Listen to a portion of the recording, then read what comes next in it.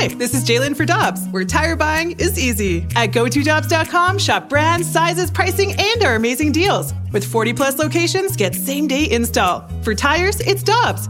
For deals you can use, click on GoToDobbs.com now. When you need mealtime inspiration, it's worth shopping Kroger, where you'll find over 30,000 mouth-watering choices that excite your inner foodie. And no matter what tasty choice you make, you'll enjoy our everyday low prices, plus extra ways to save, like digital coupons worth over $600 each week. You can also save up to $1 off per gallon at the pump with fuel points. More savings and more inspiring flavors make shopping Kroger worth it every time. Kroger, fresh for everyone. Fuel restrictions apply. Time now for the BK and Ferrario podcast, presented by Dobbs Tire and Auto Centers on 101 ESPN.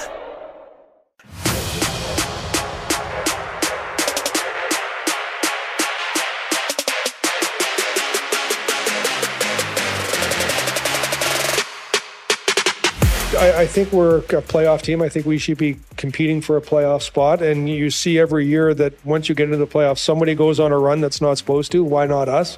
But what we found last year is you can't go on that run if you're not there. And so our goal is to be competitive every night. And I think if we are, we'll push for that playoff spot when we can get in, and then anything can happen. But we're going to find growth by building a foundation that we can rely and layer on year in, year out. This isn't something that we don't have expectations to be competitive and successful with. That was Doug Armstrong on the 101 Sports Show, which you can see on YouTube right now, youtube.com/101ESPN STL. If you want to go there to watch that, if you want to go there to watch us, you can do all of that over on our YouTube page. Army has expectations for the upcoming season. Alex, do we have expectations for the upcoming season? I think that depends upon who you ask. If you ask Alex Ferrario, this team's playoff bound, baby.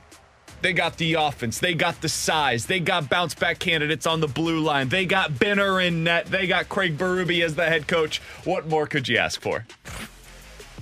If you ask our guy Dom, though, over at The Athletic, whoo, buddy, this team is going to stink. Well, first of all, if you're asking Dom for hockey advice, you should reevaluate your expectations. He pretty much nailed the Blues last year. However, this upcoming season, he has them projected for 80 points. He says they have a 1 in 12 chance of making the postseason, an 8% shot of making the playoffs this year. And Alex, in their power rankings over at The Athletic, they have the Blues as the 26th best team in the NHL. In other words, bottom 5. Bottom 5 in the league is roughly where they see them.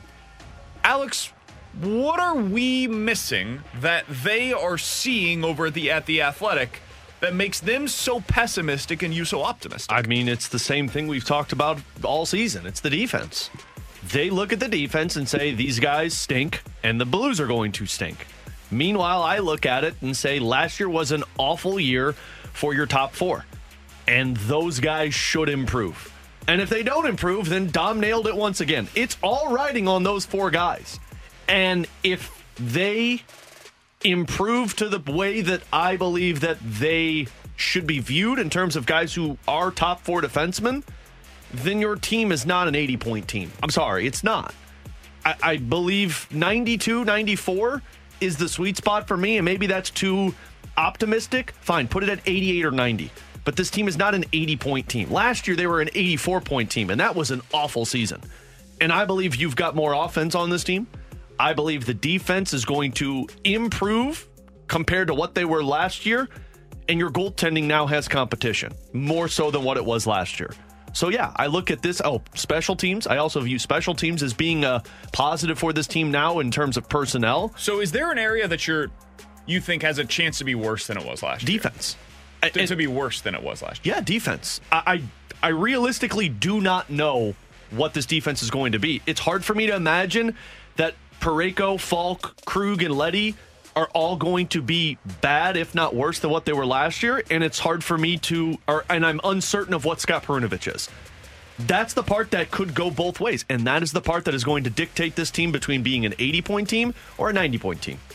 I would agree with that. I think the defense is the one that is the major concern, of course, for everyone. And I am the one that's not as optimistic on the defense. I think the defense is what it is, and I think you saw it for the first time last year. Because 2 years ago, the numbers, we've talked about this, Dom's numbers and his analytics, they thought that the Blues were not a good team 2 years ago. And the defense kind of outplayed expectations, but there were a lot of red flashing lights going off. But the Blues had 9 20-goal scorers that could suppress what you saw from the defense. Pull out some of the Jenga pieces, what happens? They take a massive step back, and the defense played the same. And now we're going into the same year, and I think they've got better offense. I would agree with that. I do think special teams will be a little bit better.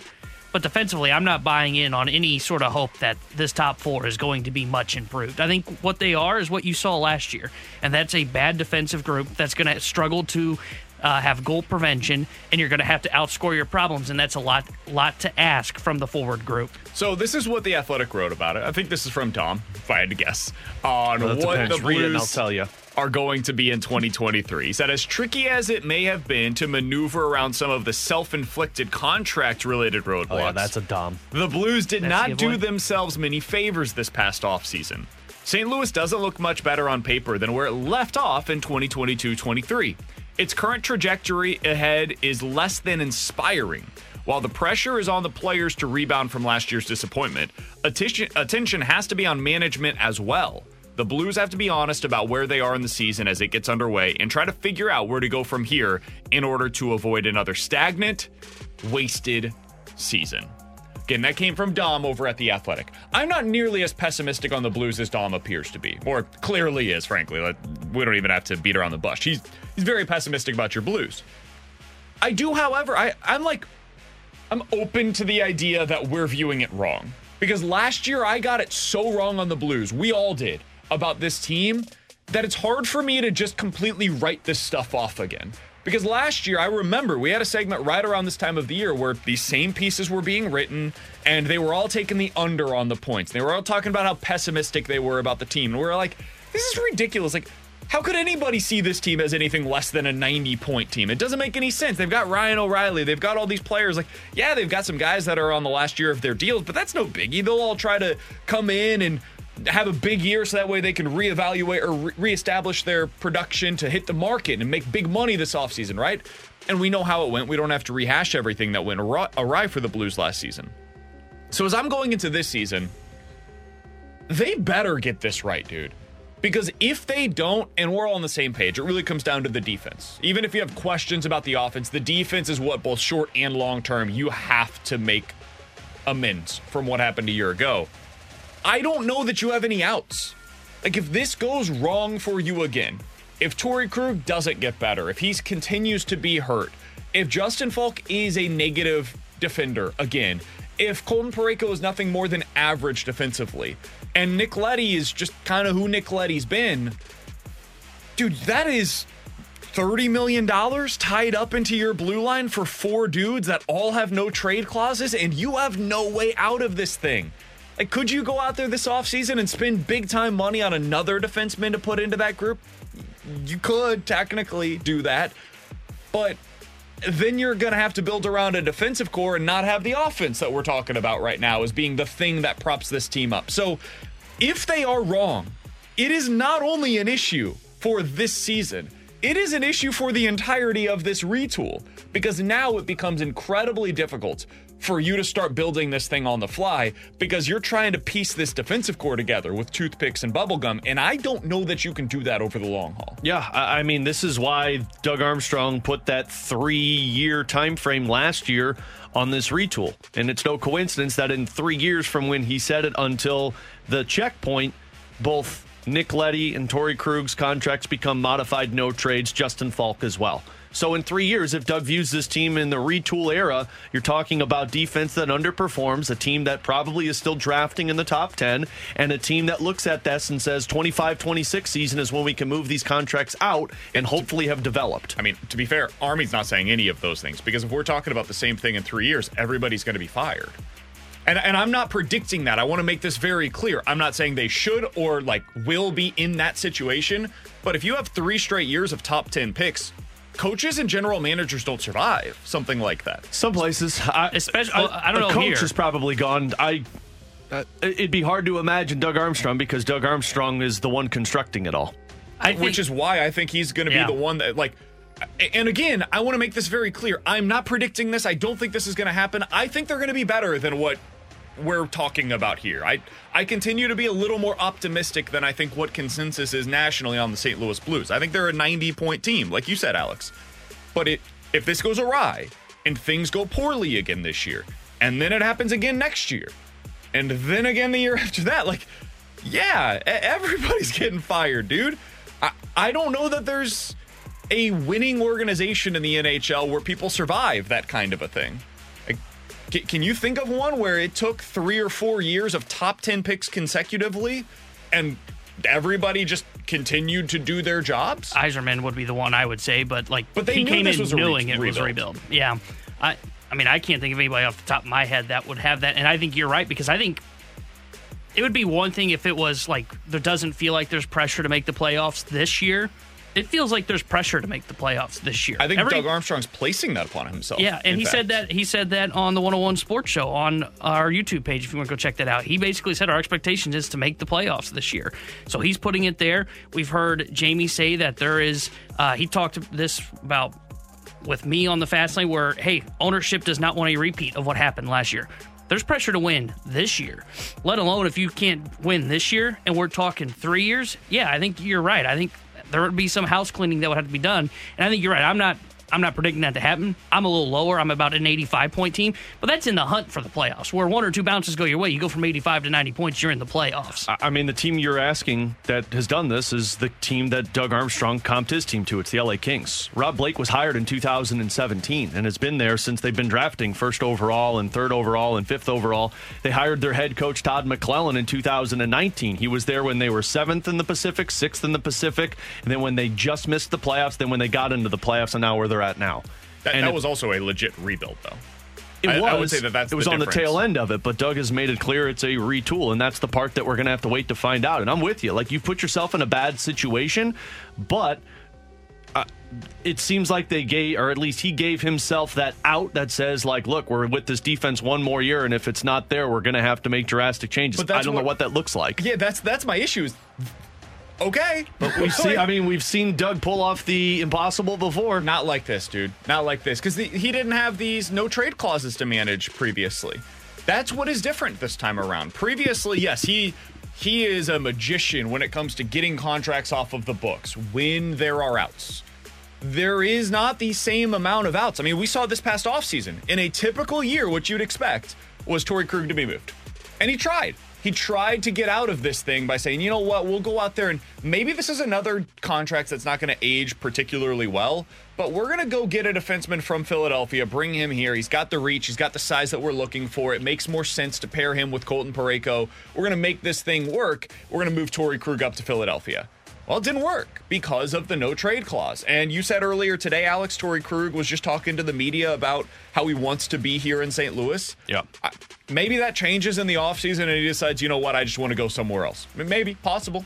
Maybe Nick Leddy decides, hey, I want to go somewhere else because we're not winning here.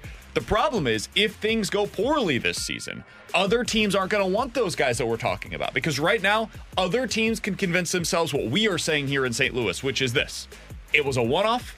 They'll be fine moving forward. If it continues to go in that direction, though, those teams can no longer just write off what we saw a year ago. They will then have to say this is becoming a trend. That guy is not worth it for us. We'll just go pay $4 million for somebody other than Nick Leddy on the open market. We'll go pay $6.5 million for somebody other than Falk or Krug on the open market. It does get a lot more difficult if this thing goes awry this year. All that being said, I'm with you, Alex. I would bet the over on their point total this season in Vegas, which is currently set at 86.5. I believe this team will be a 90-point team in 2023.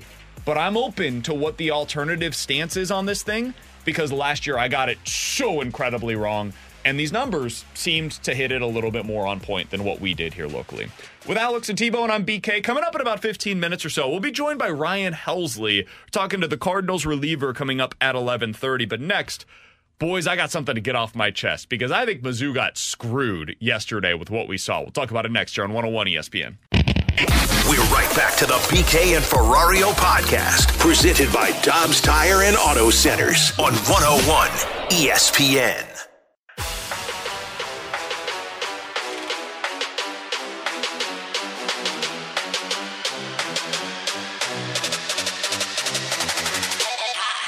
Alongside Alex Ferrario and Taylor Hendrickson, I'm Brandon Kiley. So, Alex, yesterday I took the family out to the zoo. It was a beautiful day. Baby Luca's final day being at home. Today was his first day out of daycare. So we decided, you know what? Let's take a nice stroll through the free zoo this time of the year. It is lovely. We got to see the monkeys. We got to see the giraffes. And as I am walking over to see some of the birdies, I get a text from one of my buddies who says, "What the hell, BK?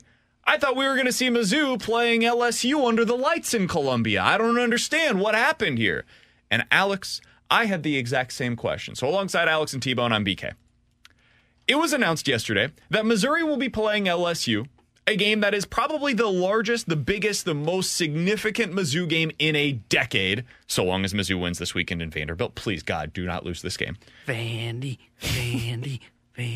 They will be playing against one another at 11 o'clock. Because of course. Prime because time. of freaking course they will. This is the way that the SEC operates. The way that this goes, Alex, for people that don't know, the SEC has these broadcast partners select their games. It's almost like a draft every week, where 2 weeks from now they get to select who they want. First, it's CBS. They get the first overall pick for this upcoming week. They say, we want Bama versus A&M. I don't blame them. That makes all the sense in the world as to why they would choose that over Mizzou versus LSU. I get it. But then the next pick is ESPN. And their choices were either for the 6 o'clock game, which is their prime time selection, Kentucky versus Georgia. Kentucky's no good. Or Mizzou versus LSU. And Alex, they chose Kentucky versus freaking Georgia. I don't blame them. I mean, 4-0 versus 4-0. Yeah. Kentucky's no good, man. Undefeated versus undefeated. Georgia's Neither number of one. those teams is interesting. I mean, undefeated versus My undefeated. Tigers got screwed. Kentucky's going to lose this weekend against Florida. And Florida's no good either, by the way. Well, that They're means ranked. one undefeated team. Yeah. And has Georgia's no number losses. one. Yeah. Makes sense. I agree. Can I you think guys that explain too. this one to me? Well- 2 top 25 teams going up against each other. Mizzou potentially going to win the SEC East this year for the first time in a decade, and they get screwed by ESPN, the networks, and that national elitist BS coming from the East Coast. Yikes. Calm down over Explain there. it to me, I don't please. even know if I want to touch that. Yeah, I'll be the first to touch it. I say it's because clip they that. know. I think it's because they know Mizzou's going to get throttled by Whoa. LSU, destroyed. So they say, all right, well, if we're going to watch a blowout, let's at least have the number one team in the country in Georgia kicking Kentucky's ass. It's so going to be like a 7-point line. Who's LSU play this week? they don't play somebody Ole Miss. bad. They're going to Oh, lose no, this week. never They're mind. going to be 3-2. A 3-2 versus a 5-0 team. Yeah. LSU's going to beat the brakes off of Ole Miss. Here's the part that I don't get. Like, and maybe this is just the draft order you're talking about. How the hell does Florida versus Vanderbilt get a 3 o'clock start? Well, those are all like it's that's SEC, SEC Network, so yeah. it's like one of the last. BK's That's like just one of the upset. worst selections. Yeah, BK's just upset because they were the last pick in the draft, like They BK were. They were was in third. high That's school. I mean, the you want the thing. explanation. People aren't high on Mizzou for some Yeah. reason still. I just People, Man, I mean, this- Georgia's a money grabber. So is LSU, though. That's the thing that I disagree with is, like, it basically became a Mizzou versus a Kentucky thing. Like, would you rather have Mizzou on your broadcast or Kentucky on your broadcast? And they chose Kentucky, and I disagree with that. I think that's flatly wrong. I think Missouri is a better football team this year than the Kentucky Wildcats. And I can't wait for this clip to be played for me about 4 weeks from now when Missouri ends up, of course, losing to Kentucky because that's what they do, and they end up losing and drop out of the top And 25. I'll add the sound effect that I'm hearing in my head right now. It's the world's smallest violin playing right now. I'm just hearing T-Bone saying I'll be the first to touch it. Honestly, it's not a huge deal, but I hate the fact that they weren't allowed to have that night game because I think it could have been an awesome environment. You guys remember how cool it was last year with Mizzou versus Georgia. The environment played into why Missouri was in that game. 11 a.m. kicks just hit a little different. Little less time to get out there and get your drinking going prior to. Not quite the same vibes day of. That Friday night hangover isn't quite over by the time that you get to the 11 a.m. kickoff. You're just adding a hurdle into this. What are you talking about, 11 a.m. kickoff? You can get the drinking going early. You can, but, buddy, it is a little tough. Some Bloody Marys and some screwdrivers. Especially if you're really hungover on Friday. As somebody that had plenty of experience at Mizzou day games after a long night out in a Friday night situation, those fraternity tailgates don't quite start the same time around. This is why I go to bed early, so you can wake up early and start your drinking early. Bloody Marys and screwdrivers at 5 a.m. In other college football news, the rankings came out yesterday. By the way, my Tigers, our Tigers, Alex, I'm not sure that you could be claiming them as your Tigers, though, if you took that side of things. They are ranked now. They are coming in at number 23 in this week's poll in the AP side of things. Alex, the top 5 teams right now are Georgia, Michigan, Texas, Ohio State, and Florida State. Those are your top 5. Georgia, Michigan, Texas, Ohio State, Florida State. If you had to take a team outside of the top 5 currently that you think can win the college football playoff this year, who would you go with? One of Penn State or Washington. I think either of those teams could be in that position. I said yesterday, I don't know. I'm not bought in on Oregon. Even after what they did against Colorado, and USC still doesn't excite me. It's Penn State or Washington, and I would lean more towards Washington for the way that they've played and I guess their schedule. But I think by the end of the season, when you look at some of the teams that Penn State could take down, we talked yesterday about them beating Ohio State. Penn State would probably be the team I'd lean towards. Yeah, I like both of those teams, go a little different. I do like Oregon. I would hammer some money on Oregon just to get them as a college football playoff team because they can run the football. They've got Bo Nix, who looks great, and then their defense looks awesome as well. I think they're a team that's going to be a threat for the college football playoff. Somebody explain to me how Washington is not ranked in the top 5. Somebody do it, please. Tell me why they are not currently a top 5 team in college football. All they've done this year is Michael Penix Jr. has thrown for at least 300 yards in every single game in which they have played. They have scored 56, 43, 41, and 59 points so far in their 4 games this year. They're going to beat the brakes off of Arizona this week. Then they're going to take on Oregon, probably beat the hell out of them as well. I think Washington's the best team in the country right now.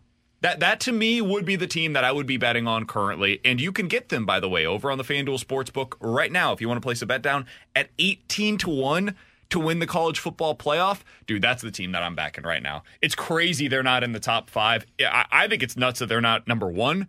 To be all the way down at number 7 and to have that kind of odds, whoo, buddy. That would be the one that I would be backing. That's my horse in this race. Coming up in 15 minutes, questions and answers. 314-399-9646 is the Air Comfort Service text line to get your questions in. But coming up next, we've got some questions for Ryan Helsley, the Cardinals reliever, as he joins us on behalf of the All Win campaign coming up next here on 101 ESPN. All these crazy alien stories can't be true, can they? Hey, it's Stephen Diener, host of the Unidentified Alien Podcast. And whether you're new to the conversation or have been looking into it for years, you need to check out the fastest growing alien show out there, the Unidentified Alien Podcast, or UAP for short. There's a crazy amount of alien encounter stories out there from all over the world. And the beauty of it is that I bring them all to you and let you decide what you believe. Download and subscribe to UAP on any of the major podcasting platforms. And you can also find it on UAPpodcast.com. We're right back to the BK and Ferrario podcast, presented by Dobbs Tire and Auto Centers on 101 ESPN.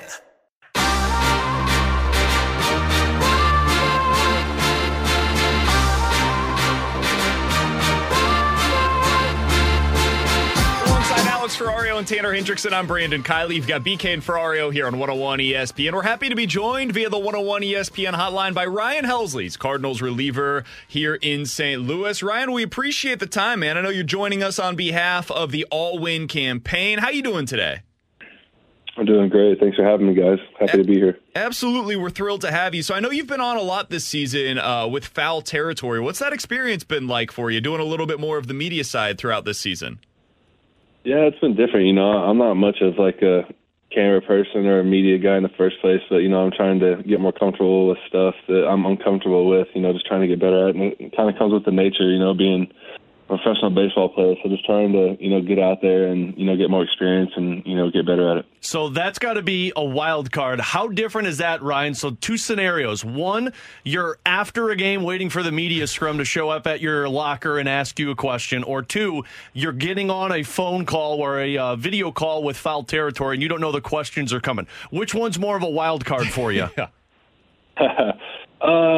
Probably foul territory, just because it's three guys who've played, so you don't really know what's gonna get asked or what direction they're gonna come from. So you're ready for everything and anything.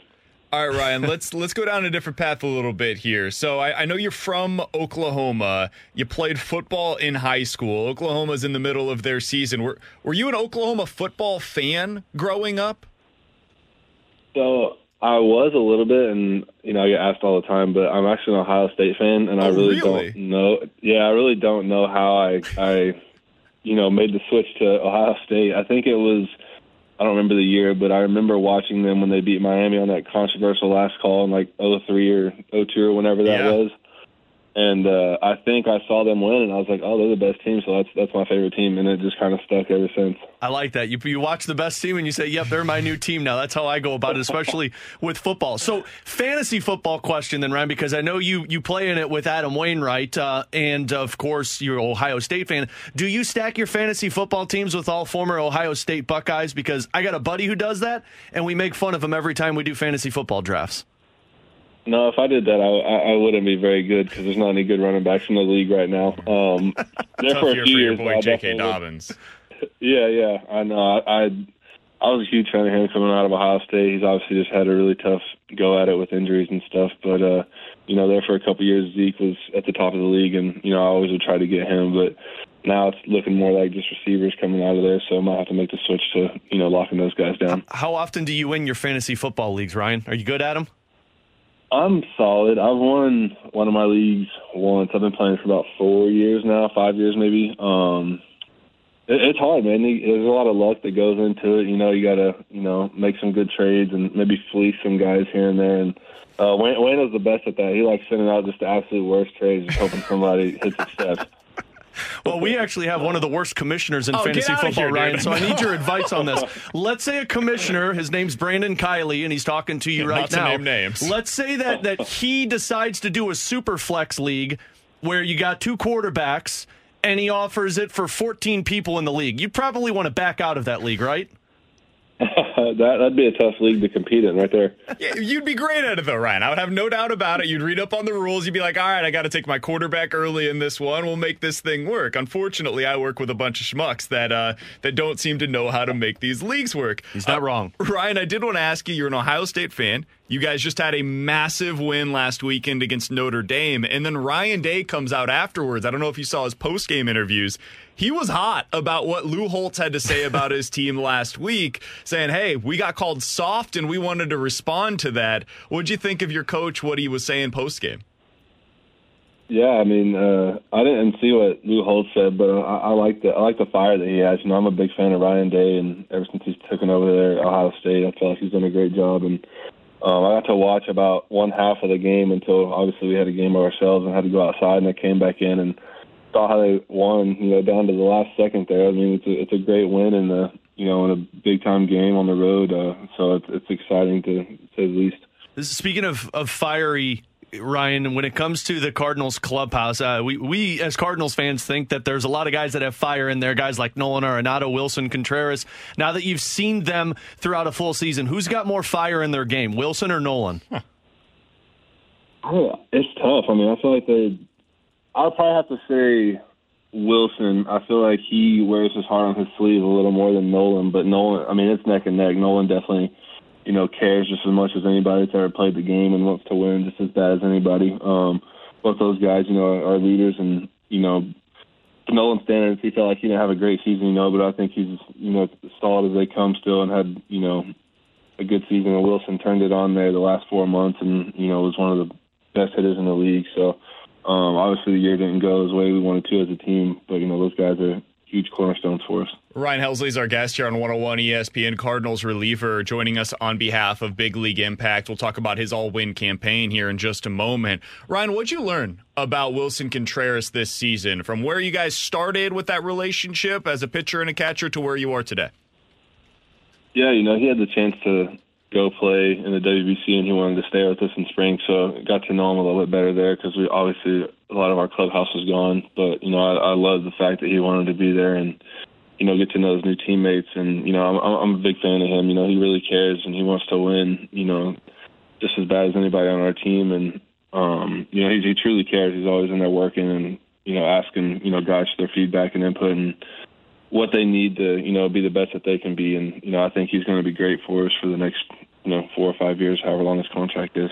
When you think about what that relationship was like, Ryan, for so many pitchers, yourself included, with Yadier Molina over the years, I mean, this is a guy that's basically been here in St. Louis as a stalwart for 20 years. How difficult was that transition, trying to learn not just Wilson Contreras, but any catcher that was going to be taking over here in St. Louis for Yadi?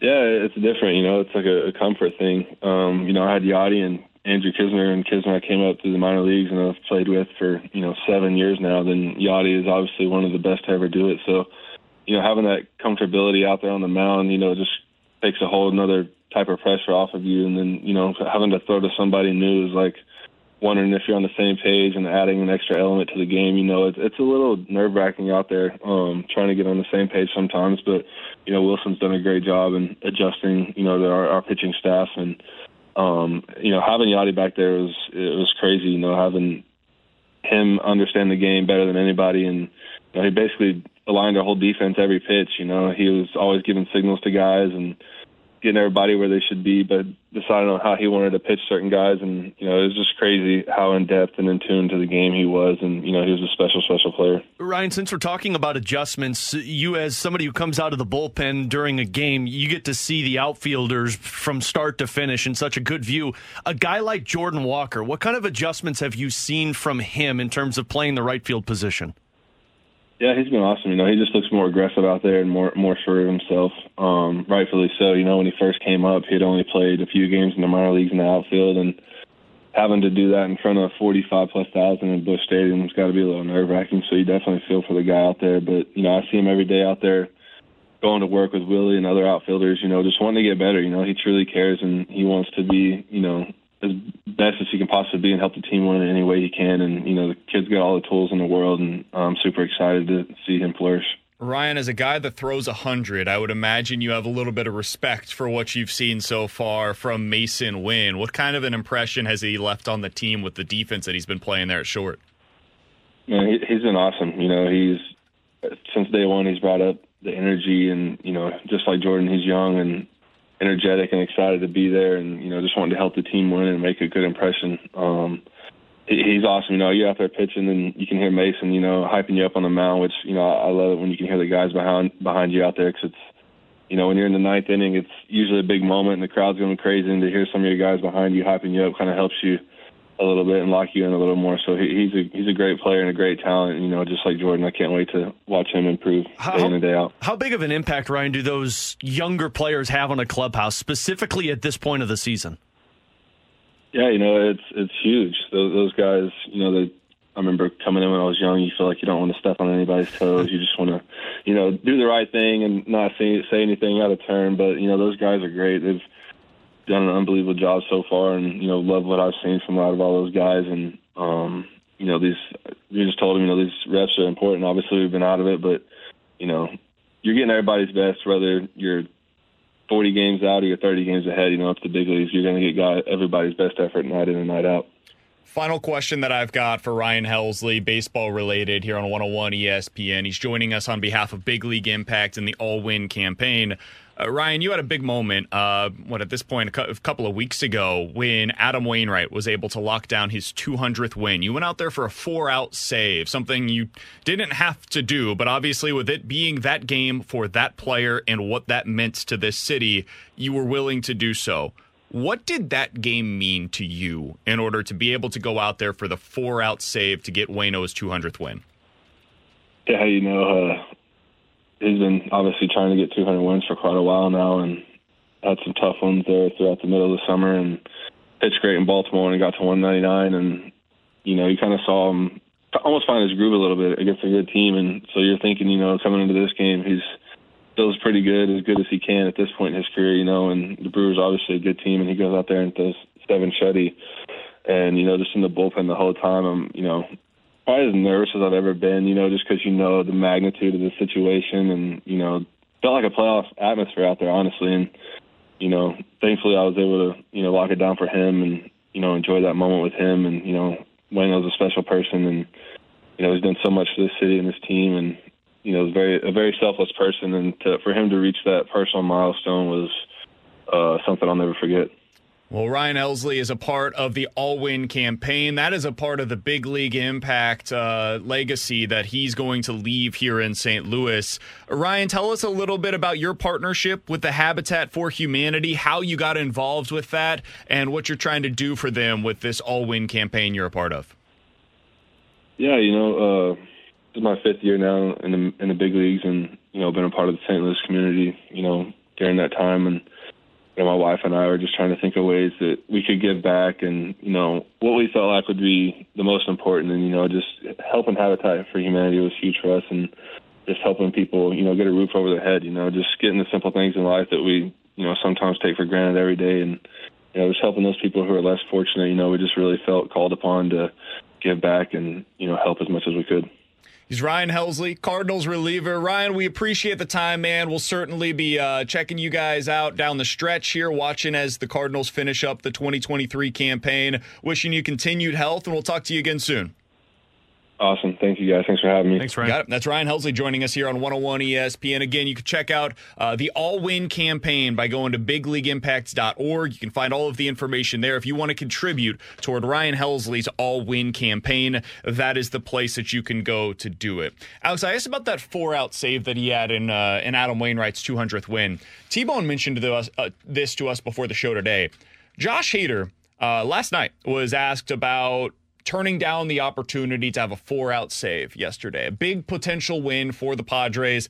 They're not really in the playoff race, but they're in the tertiary of it. Like, if things went awry, they could find a way to get in this year.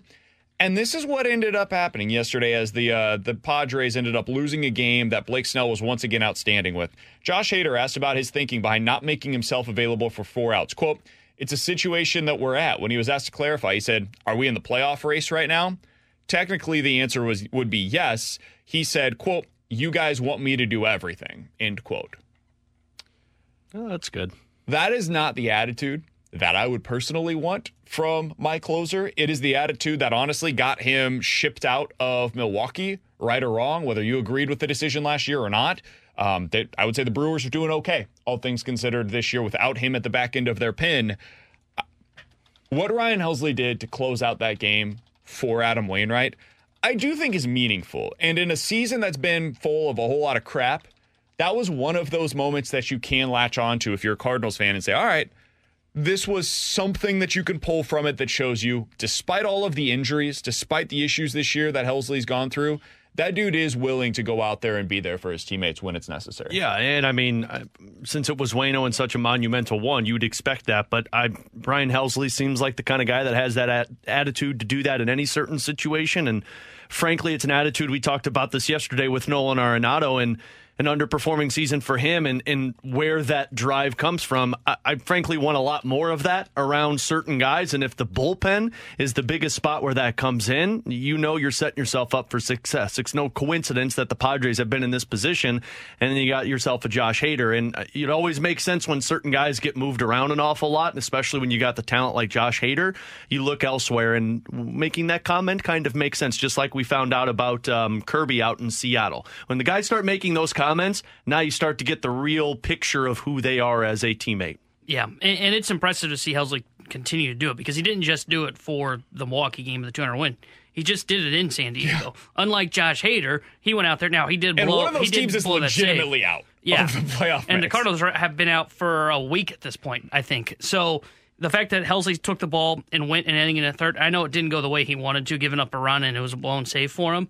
At least he's still taking the ball and saying, you know what, I want to go prove that I can go this inning in a third if you need me to. I understand that one of the things that was critical of me going into that arbitration case last year was you're not available. Now, yes, he dealt with injuries, but he wants to try and get rid of that stigma. That's why he's continuing to go out there and not saying, well, we're not in a playoff race.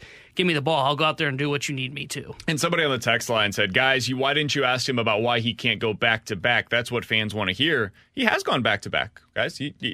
He went back-to-back on September 8th and 9th against Cincinnati and allowed 0 runs in those 2 games, did not allow a hit, had 3 strikeouts in those 2 opportunities. Then went back-to-back again on the 12th and the 13th. Ended up picking up the save in both of those games. Then he went back-to-back again, with one of those being that save that we just talked about against Milwaukee, where Waino got his 200th career win. Did not allow a run in either of those 2 games either. So actually most of his opportunities recently have been back-to-backs. I think that's something that the Cardinals are trying to push for, to see, okay, where are you at health-wise? Are you good enough to go in these back-to-back situations? Is that something we should pull back from going into next season? These are the kinds of things that they're trying to figure out right now, as the season is obviously a lost cause. Coming up in about 15 minutes or so, speaking of those San Diego Padres, they are thinking about tearing this thing down a bit going into the offseason. That doesn't mean tearing it down to the studs, but they're going to have to pull back in terms of the payroll. What does that mean potentially for the Cardinals? Talk about that coming up in 15 minutes. Questions and answers coming up next. We're right back to the BK and Ferrario podcast, presented by Dobbs Tire and Auto Centers on 101 ESPN. You've got questions, we may have the answers. Maybe. It's BK and Ferrario's Questions and Answers on 101 ESPN.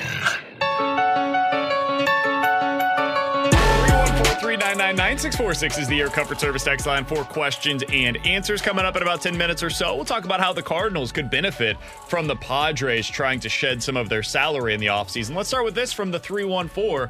Guys, of the playoff contenders, who do you think has the most pressure to get a World Series win this season? Texas. I like that one. Especially for how much money they've spent. And, I mean, how much you've invested on the win now mentality. I would say they're all win. Should have had that joke 10 minutes ago, man. You've changed. That was bad. It was bad. Sorry, guys. Disappointed in you. Dropped Luke off at his daycare today, so, you know, dad jokes are flowing. Mode. Understandable, man. It just gets worse from here. T-Bone, who's your team? You know he's writing that down. He's going to bring it up when he gets home. Are you kidding me? I have an entire Halloween one ready to go. Just wait till next week. I would say Milwaukee. When you look at the Milwaukee Brewers, we talked about it last week. They're a team that I would say is probably going to do a little bit of subtracting in the offseason, probably trading one of their starters.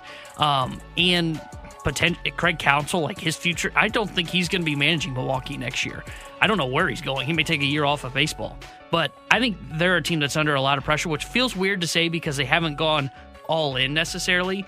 But it feels like if you don't win, damn it, if you don't win the World Series this year with this team and the pitching staff that you have, I don't know when you're going to get back to that because they're probably going to trade Burns. They're going to listen to Brandon Woodruff. They may even listen on Freddie Peralta. I just don't know how they can get back to having that kind of core that they have in their pitching staff, which is really good, but they don't have the offense to go with it. So I think they're under a lot of pressure. Is it weird that the Atlanta Braves would be under pressure? So that's one that I was going to consider. I think because of the pitching side of things. Well, and also because, I mean, you're viewed as a World Series or bust. Yeah. Like, you're not viewed as a team that has success if you win the NLCS.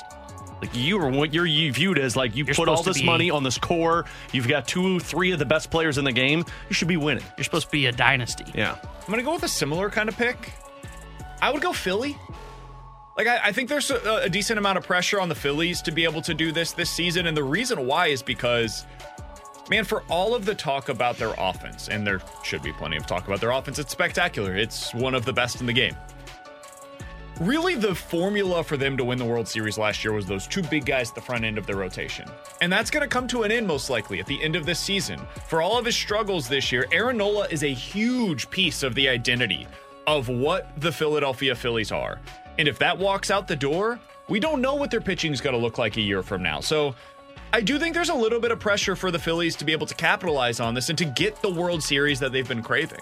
So I would say Philadelphia has a little more pressure than I think maybe we're giving it credit for. You mentioned the Padres looking like they're going to have to tear it down. Does Philly ever get to that point? Like in terms of we need to take a step back in terms of how much money? I don't think so. But because like maybe? if you don't get past the DS this year and you go into next season with all of this payroll, you got to imagine at some point Phillies have to be looking at this as like, okay, maybe we need to take Take a step back of being these big spenders. I don't think they would step back. I think they would continue putting their foot to the Lean throttle. into it and I think trade they're for Juan 5 Soto. years from doing what you're talking about. Especially with Dombrowski. Because you know who makes a ton of sense? I just thought of this when you were saying that because I was like, maybe, but Dombrowski's not typically that guy. I could see them just going all out and acquiring Dylan Cease this offseason. Or Blake Snell. I was thinking, Blake Snell. Or I was thinking Juan Soto. I could see you that already too. got Trey Turner and Mike Bryce Trout. Harper. Like I could see them pushing a little further going into next year as opposed to pulling out a little bit further. It's been 15 years since that team's won the World Series. It's been that big deal in Philadelphia, man. They went last year, and I think being able to capitalize on this current core, because we know what happens with Dombrowski. You're not wrong to wonder that, Alex. Eventually, it will fall apart. Like, there comes a point in time where he has these long-term deals that he gives out, and then about 5-6 years into his tenure, you look at it, you're like, whoa, this is gonna be bad. And then he leaves. Yeah. He goes and does the same thing somewhere else. Chill at the beach while it's somebody else's props. And then a year later, he'll take over a great situation, and he'll probably have a ton of success there. Build a World Series contender. 5 years after that, it goes horribly awry, and he leaves once again. It is the Dombrowski cycle. I respect the hell out of it. I love the way that he builds teams. But there is a downside to the way that he builds teams after the success that you're able to have. All right, 314-399-9646 is the Air Comfort Service X line. We got to ask it. Guys, what'd you think about the Travis Kelce, Taylor Swift thing? Did you guys talk about this yesterday at all? No, I didn't want to talk about it. I didn't either. Really?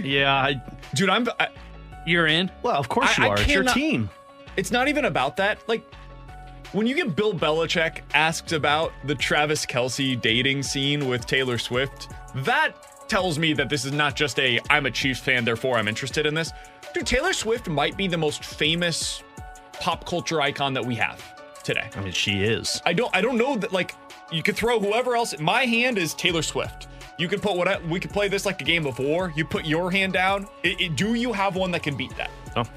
I mean, like, and I know the comps are off, but like, and T-Bone didn't live this, and I mean, BK, we only kind of were very young with this, but like that Michael Jackson era when he was at his fame where people like ran after cars for him and were crying when he performed, that's what Taylor Swift is right now. And you have that. The one piece that I will say that this is good, and I saw somebody tweet this out, like the female viewerships of the NFL significantly rised when they found out Taylor Swift was a part of his that jersey broadcast. sales went up 400% this weekend. He is now a top 5 merchandise salesperson within the NFL. And I don't even care about the relationship side of it, of like if they're actually a pair or not.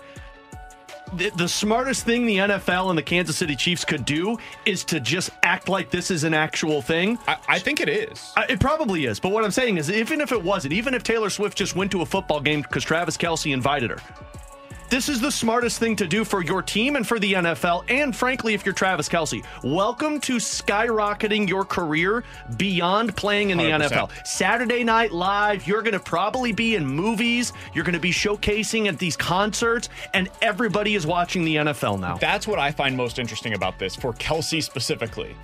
This is going to catapult him into things that he never could have done previously. Oh my God, yeah. Like, every door is now open to you. Whatever you want to do, whatever it is that you want to do, that person that is in that line of, yes, that too, that too. Yep.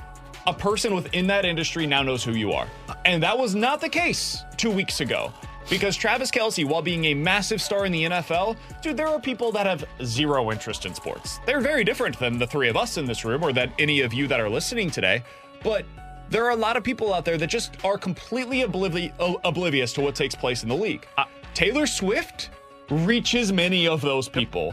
Her interests, her dating life, that is something that millions upon millions of people spend hours of their day consuming. My wife hates football, and she said, "Did you see Taylor Swift is dating the Kansas City Chiefs player?" Yeah. That's what my wife said to me. Somebody texted my buddy the other day. He screenshotted the text for me and said, "Was Travis Kelce a big deal prior to the Taylor Swift news?" He's like, "Yeah, kind of a big deal in the NFL." Someone said he's got Gronk status. No, he's bigger than Gronk now. I mean, you are bigger than Gronk right now. And part of me really thought that this was just a campaign of her being the Super Bowl halftime performance. In terms of recognizable names, I'm not sure, and I'm not trying to overstate this. I'm not sure there's a more recognizable name in the NFL currently to a wider swath of people than Travis Kelce because of this news. Yep. That's what the NFL is right now partnering with. So the NFL didn't need help. It's just fine. It's got crazy viewership numbers every single weekend. I've never seen anything quite like that. For the breakup album. Yeah. I was thinking, is this going to last as long as... what was her relationship with Tom Hiddleston? Yeah. Loki? Yeah. I can't remember exactly how you pronounce his last name. There's definitely going to be an album about Travis Kelce. She was with him for truly 2 weeks, and it was massive at the time. Is the album title going to be called Mustache? And it's going to be like Taylor Swift with a mustache? It's got to be, right? It'll probably be something about Catching Kelce. I mean, that was his TV show name. Probably play off of that. Say Heartbreak and Chief Kingdom. There you go. Not subtle at all. Just send it out there. I truly believe Heartbreak in the Heartland. Oh, that's good too. She does this personally to just get that album sales skyrocketing, and who better to go after than Travis Kelce? Coming up in 15 minutes, we'll continue with NFL quick hitters, like actual NFL on-field news this time around, though, as opposed to the off-field relationship. We didn't even get to the Super Bowl halftime performance. You excited about that? I am pumped. Usher's a good one, dude. Usher was like Jesus, T-Bone. Dude, I can't wait for Usher. Fun fact: I used to do hip hop dance classes, and I danced to an Usher song. I believe that. Wait, is that a thing? A hip-hop dance class? Yeah, man. Mm-hmm. Yeah. I was pretty good at it. Wow. I wasn't. Coming up next, has Blake Snell changed your perspective on his offseason value for the Cardinals? Talk about it here on 101 ESPN. We're right back to the BK and Ferrario podcast, presented by Dobbs Tire and Auto Centers on 101 ESPN.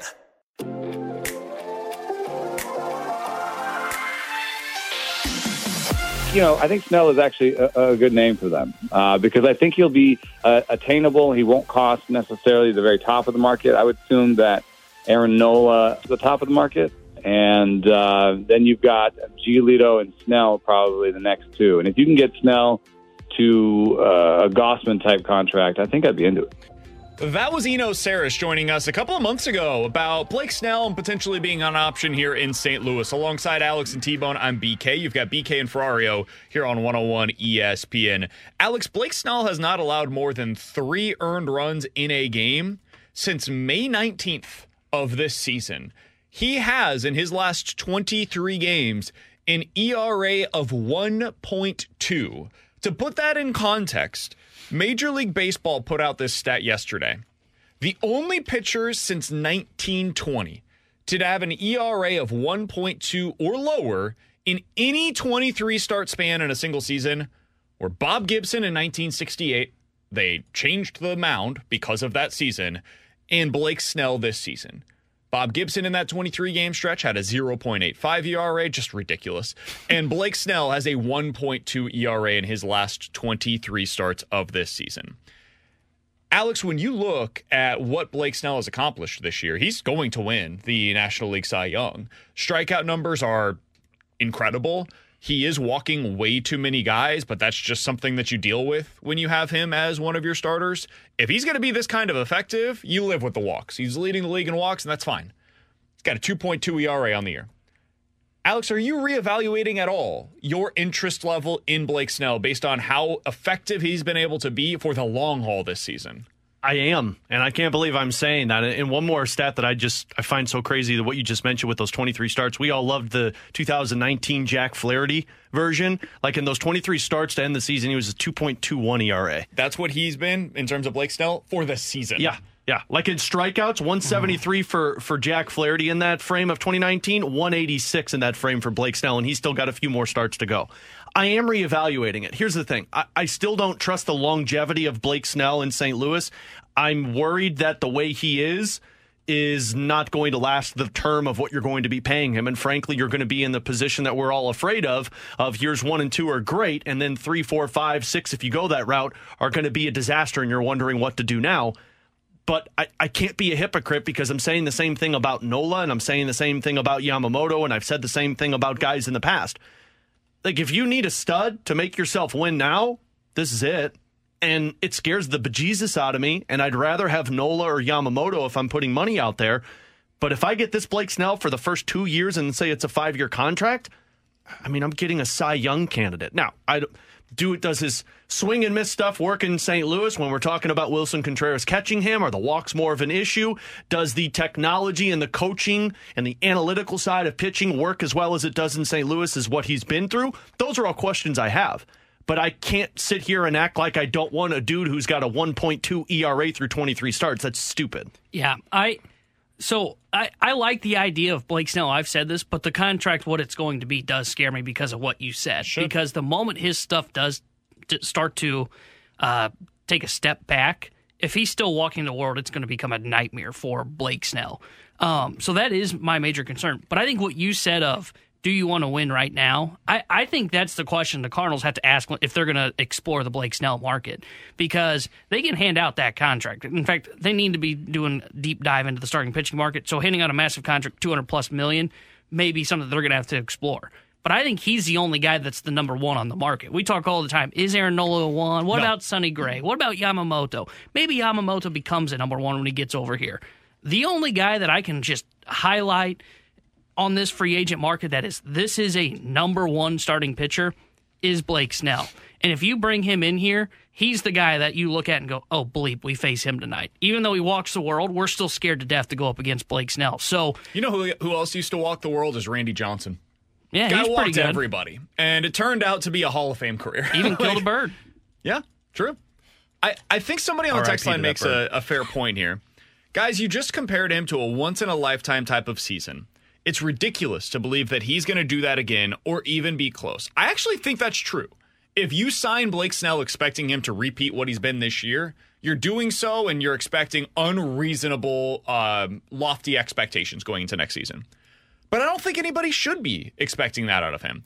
Instead of expecting a season where he starts 33 games, which is what he's probably going to do this season, and gives you 185 to 190 innings with a 2.2 ERA, I think it's reasonable to expect him to be closer to what he was last year. 25 starts, gives you about 150 innings, ends up with a sub 3.5 ERA. If that's the pitcher that you end up signing and he's striking out, 12 per 9 innings, which is kind of what he's been at for the majority of his career, is that worth the money that we're talking about, Alex? Because I think the texture does make a fair point of you can't expect this version of Blake Snell. This is a once-in-a-lifetime type of season for Snell. He's probably never going to repeat it again. But he doesn't have to repeat this. He just has to be damn good. And he can be damn good for whoever he signs with next year. I'm not signing him for what he's doing this year. I'm signing him because he's been an ace in his career. It's the same reason I'm signing Aaron Nola. Now, I know he's not been an ace right now, and frankly, he's declining. But, I mean, everyone uses the phrase, oh, well, you're signing him for past. Well, welcome to free agency. You suck at developing to where you get those aces, so I don't have them in the wings right now. Maybe Tin Kent's, maybe TK Roby, but those are 2 to 3 years away still to get to that ace level. This is what you have to do. And I have to ask myself, who is going to fare well for me in the next 2 years? Because if that's the window of Hentz and Roby, then let's bridge that gap for me to get those guys at ace level. Who's going to give me the best in the next 2 years? For a long time, I thought it was Aaron Nola because it's innings. I know he's going to grind out those starts, and I still like the idea of Nola. But if I'm going to get the swing and miss stuff of Blake Snell, I'm paying for that. I'm not paying for you just want to Cy Young. That's an added bonus. Let me ask you this follow-up question to that, because I agree with everything you just said, Alex. You get to have one of these 3 criteria. You get one of these 2 guys at 7 years and $30 million a year. Yamamoto or Snell. That's what they're getting. 7 years, $30 mil per year. So $210 million, what you're paying them over the outset. You can get Nola for 5 years and $125 million. So that's $25 a year. Or you can get Sonny Gray on a 3-year deal worth $20 million a year. So 7 for 30, 5 for 25, or 3 for 20. And your options are Yamamoto or Snell in that top category, Nola in the middle, Gray in the low end. Which one are you most interested in? I mean, I'm most interested in Yamamoto because of age. But if we're just talking tiers, I'm going tier 1. One of those 2. You'd go Nola Snell or Yamamoto. Snell or Yamamoto? Yeah. But I'm doing that with the understanding that that other guy I'm going to sign probably isn't going to be as good. I mean, we're going below Sonny Gray level. I agree with what you just said there, and I would say probably tier 1 as well. But I know the Cardinals are going tier 2. Can I get tier 2 and tier 3? And the reason I say they're going tier 2 it isn't so much because they don't like Snell and they don't like Yamamoto, but they are that team that just always goes in that second group. And of what you said, can you get 2 and 3? They're going to hope that not only just that, they're going to hope and go, we've got TK Roby. We've got Tank Kins. We got to bridge the gap, but let's bridge the gap with a shorter bridge on a 5-year deal rather than being stuck on a 7-year deal to where if it does go awry, which I think is very possible for Snell, they'll look at it, and this is the point that BK's always said where he hates the way the Cardinals operate because they did this with the Harper contract, 13-year deal or whatever it was, where they would say those 4 years could be bad at the very end, and we're paying them $30 million per year. Instead, if you sign Nola to 5 years, maybe you only get 2 bad years on that contract. Yeah, and I just don't think the Cardinals can operate that way of let's bridge the gap to these guys because you have struggled in terms of developing these pitchers into adequate aces. And like it's different on the position player side because I know like at least that bat's going to play if the defense falls off. If you can tell me that I'm going to get tier 2 and tier 3 of Nola and Gray, and I miss out on one of those top 2, I'm probably going to lean more towards that way. But if we're just going off of singular pitcher, I want Snell or Yamamoto. Yamamoto is the preference for me, though. You guys know how much I have been all in on Aaron Nola in the last year or so. He scares the hell out of me going into this offseason. I mean, his fastball velo is down a bit. The expected numbers across the board are down a little bit. The actual numbers are down significantly against Aaron Nola this year. There's been some conversation about it potentially being related to the pitch clock. I think I'm starting to be interested in going to the top of the market and the middle of the market now and just avoiding that second tier with Aaron Nola. He just scares me, man. Midway through the season, all of his numbers were like, okay, yeah, you could see these kind of regressing in a positive way. You could see him getting back to the player that he once was. And instead of being that, it's gone the opposite direction. It's gotten worse down the stretch than it was earlier in the year. And the fact that the Phillies don't seem particularly interested in bringing him back also gives me a little bit of pause. The team that knows you best has decided, we're good. And they don't have an obvious internal answer. Like, they don't have a guy that's going to come in and just be the new Aaron Nola. They're just saying, we'll be all right. We're a contender. We'll figure this thing out. We're just going to go ahead and let this guy that every year throws 200 innings walk to free agency because we sign all these other dudes to $30 million contracts, but not for that one. Nah, we're good on Aaron Nola. That does make me a little squeamish. Same conversation as Swanson last year. Yeah. Where you looked at Atlanta and it was like, wait a minute. They signed legitimately everybody to a long contract extension. They said, Swanson, if he was in like Milwaukee or Kansas City or something, and they weren't going to sign him to the $25+ million per year contract, I'd be like, okay, yeah, that makes sense. They never do that. Does this happen for? Sorry, cut you off, Alex. Does this happen for Snell too? San Diego showed no interest in bringing back Blake Snell. Well, they also have the conversation right now that's taking place of we have to get our money in a reality check moment here. If this was 3 years ago, San Diego, yeah, I would totally be with you. That would be concerning to me, but I don't think they can do it. I just think I think their owner is like, hey, we did not have the success that we were expecting this season. Reel it in, boys. Let's go ahead and gotta tighten the purse strings a little bit here. What worries me, though, is like I think if he's this guy, you'd want to move on from other pieces and keep Blake Snell. How much changes on Nola if he deals in the playoffs? Like, if this dude goes out there and is the best pitcher, how much changes? I think it changes a lot. Because I think I'm going to sway back and forth with Nola. I just like the idea of Nola because I can still sign a top-level pitcher with him for that 1-2 punch rather than relying solely on the one guy I'm spending so much on. In the way that I would disagree with you, and this is not necessarily you so much as it is the Cardinals, you can still do that with signing Yamamoto or Snell. Just open up that wallet. It's more years. It's not a ton more money on a per-year basis, man. This is where I just flat out vehemently disagree with the Cardinals. They view it as the total outlay. What are we going to pay over the course of this contract, right? You brought up the Harper deal. That's what they always said about that one, or the Machado deal. We're not willing to spend the $200 million. I don't necessarily view it that way, and maybe one's wrong or the other. Maybe it's just two different viewpoints on it. I view it as $30 million a year. What can you get for $30 million a year? Well, you could go get Yamamoto or Snell, or we could pay $25 million for Aaron Nola. Yeah, one of those ends 2 years earlier, so it allows you more flexibility down the road. But man, what's that flexibility gotten you right now? You locked yourself into a bunch of bad contracts over the last few years with that flexibility. So instead of having those new bad contracts on the books, why don't you just get a dude that could be really good at the front end? And like you guys said, let's try to win right now.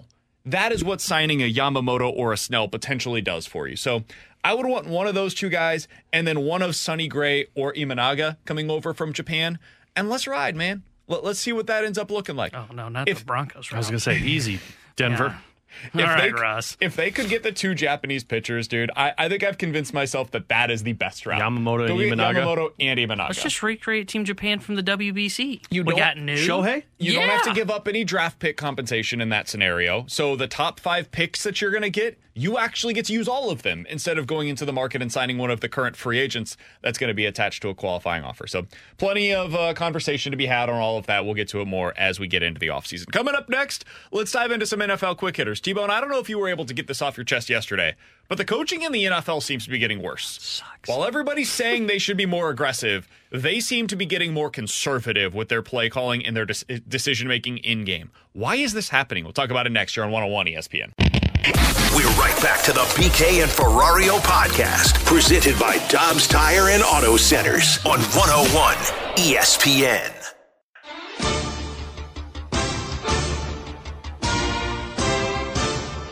All right, let's dive into some NFL quick hitters. Alongside Alex and T-Bone, I'm BK.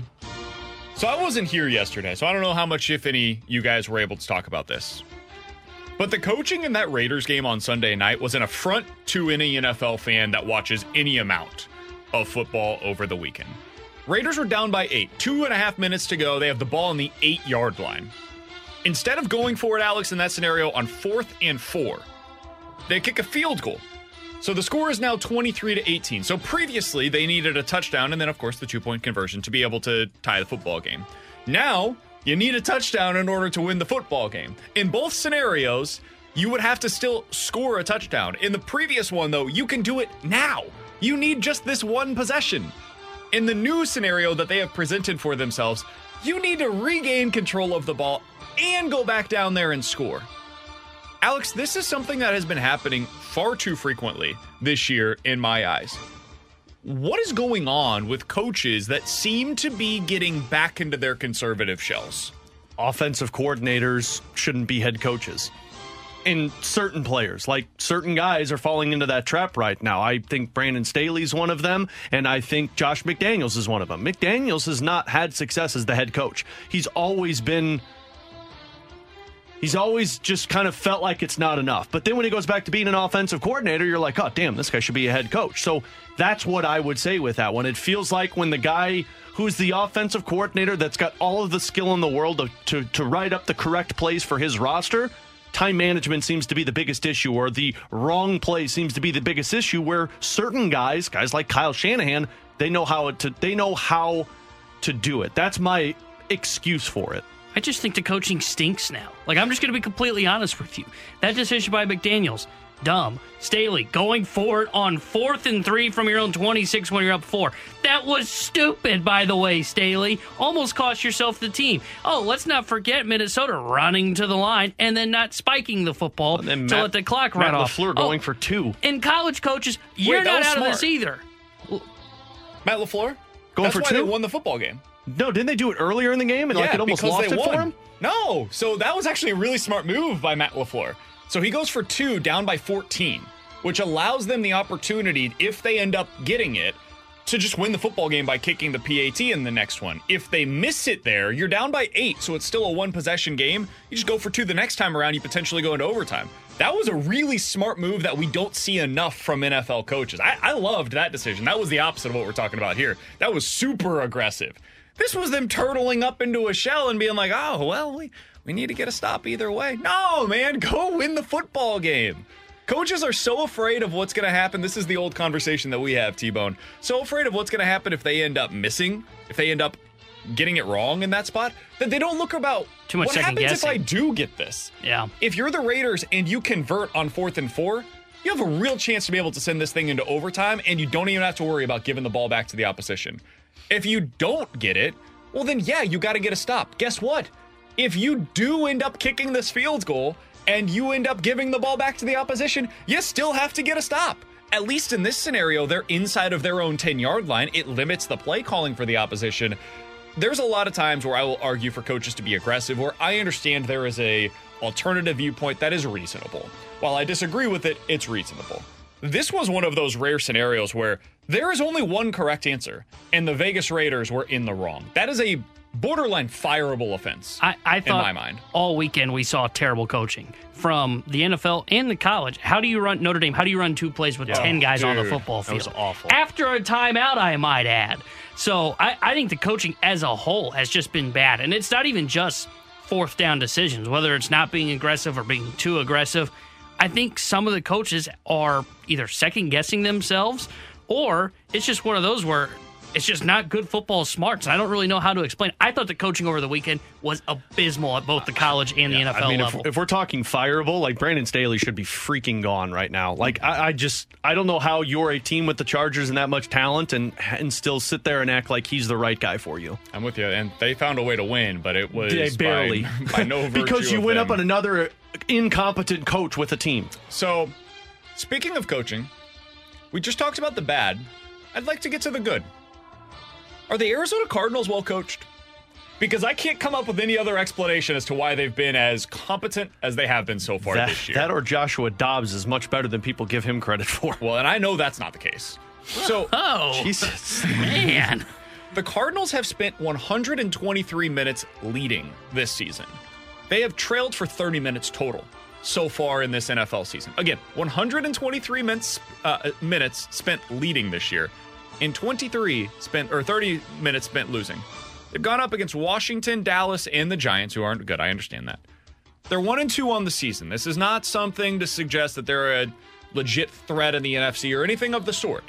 But we all clowned this coaching staff when it was hired. Were we a little too harsh on them before we had seen whether or not Gannon was going to be a good coach, Alex? Maybe. I mean, watching this team now, I'm very curious what they're going to look like when you get Kyler back, because at least you can put some competent quarterbacking there.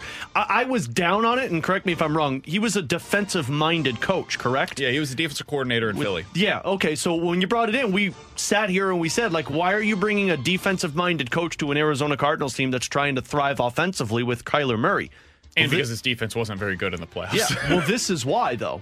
This is why, because he believed that he could take an Arizona Cardinals team and make them a more competent team defensively, which is going to benefit them offensively. And now if you're the Arizona Cardinals, you've got the Houston Texans draft pick on top of yours.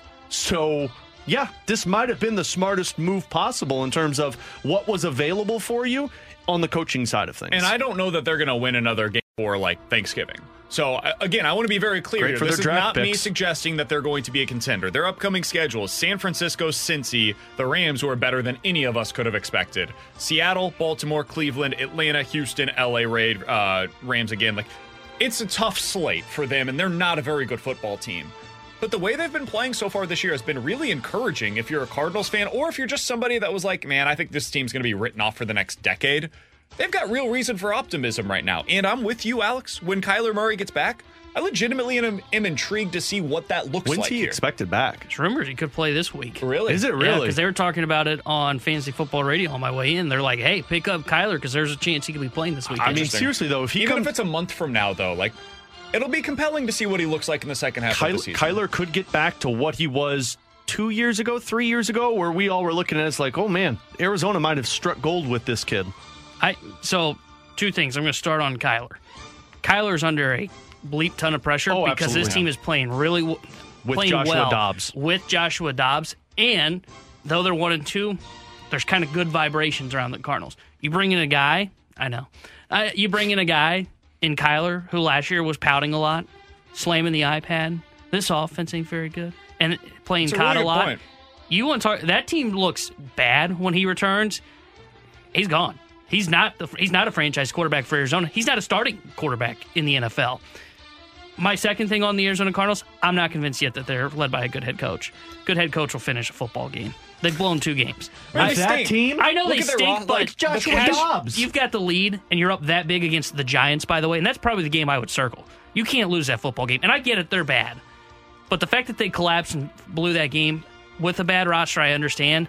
That can't happen. Dude, I'm with you in general. Like, theoretically speaking, they should have never led in that game. I'm kind of on that side where it's like, dude, the fact that they're getting out to these leads in the first half signifies good coaching, typically. Second half signifies better team. Because you can scheme up some stuff to give yourself an opportunity early that the other team is not prepared for. And I think that's kind of what the Cardinals are doing right now. They're getting their best stuff out there. The other team adjusts, and by the second half, they're just outmanned because they do not have the players. And that's where I would say differently. I would say second half is where you see the money made for a coach because of the adjustments that they make. And again, I totally understand everything you're saying about it being a bad roster. I 100% agree. Yep. That loss to the Giants, though, should be circled and looked at and said, okay, what really happened here? Coming up in about 15 minutes or so, Alex has something he would like to get off of his chest. We'll get into that coming up in the junk drawer. But coming up next, the Blues are building around more size. They are also getting an answer from one of their defensemen that seems to want to be here long term. We'll tell you about it next year on 101 ESPN. We're right back to the BK and Ferrario podcast, presented by Dobbs Tire and Auto Centers on 101 ESPN.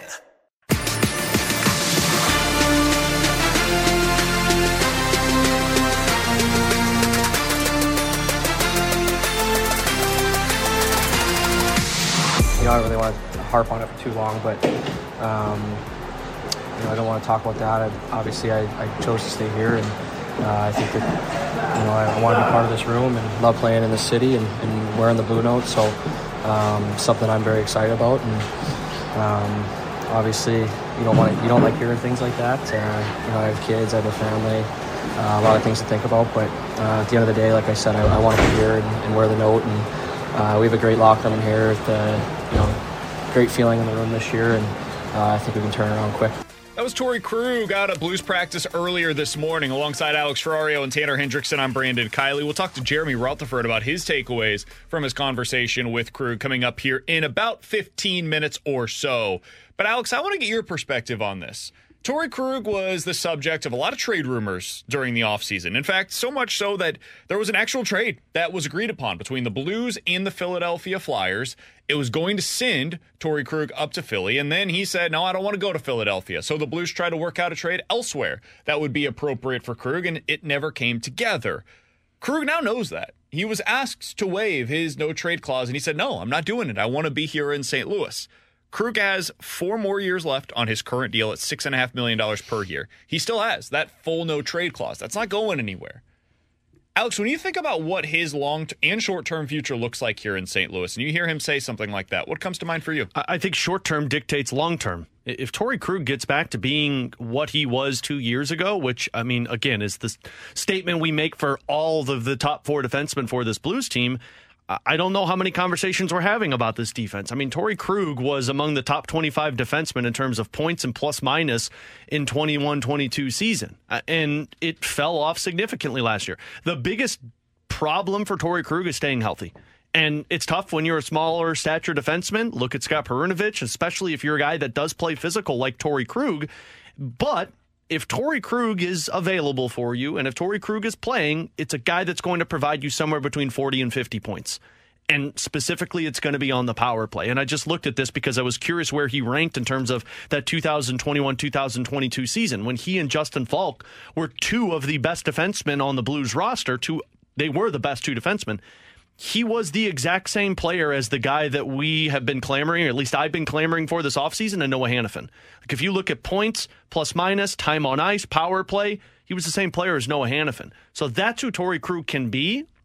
The problem is he going to be healthy for you? And if I'm Torrey Krug, you've never been more motivated, right? You were almost traded to Philadelphia. You obviously know how the team views you right now.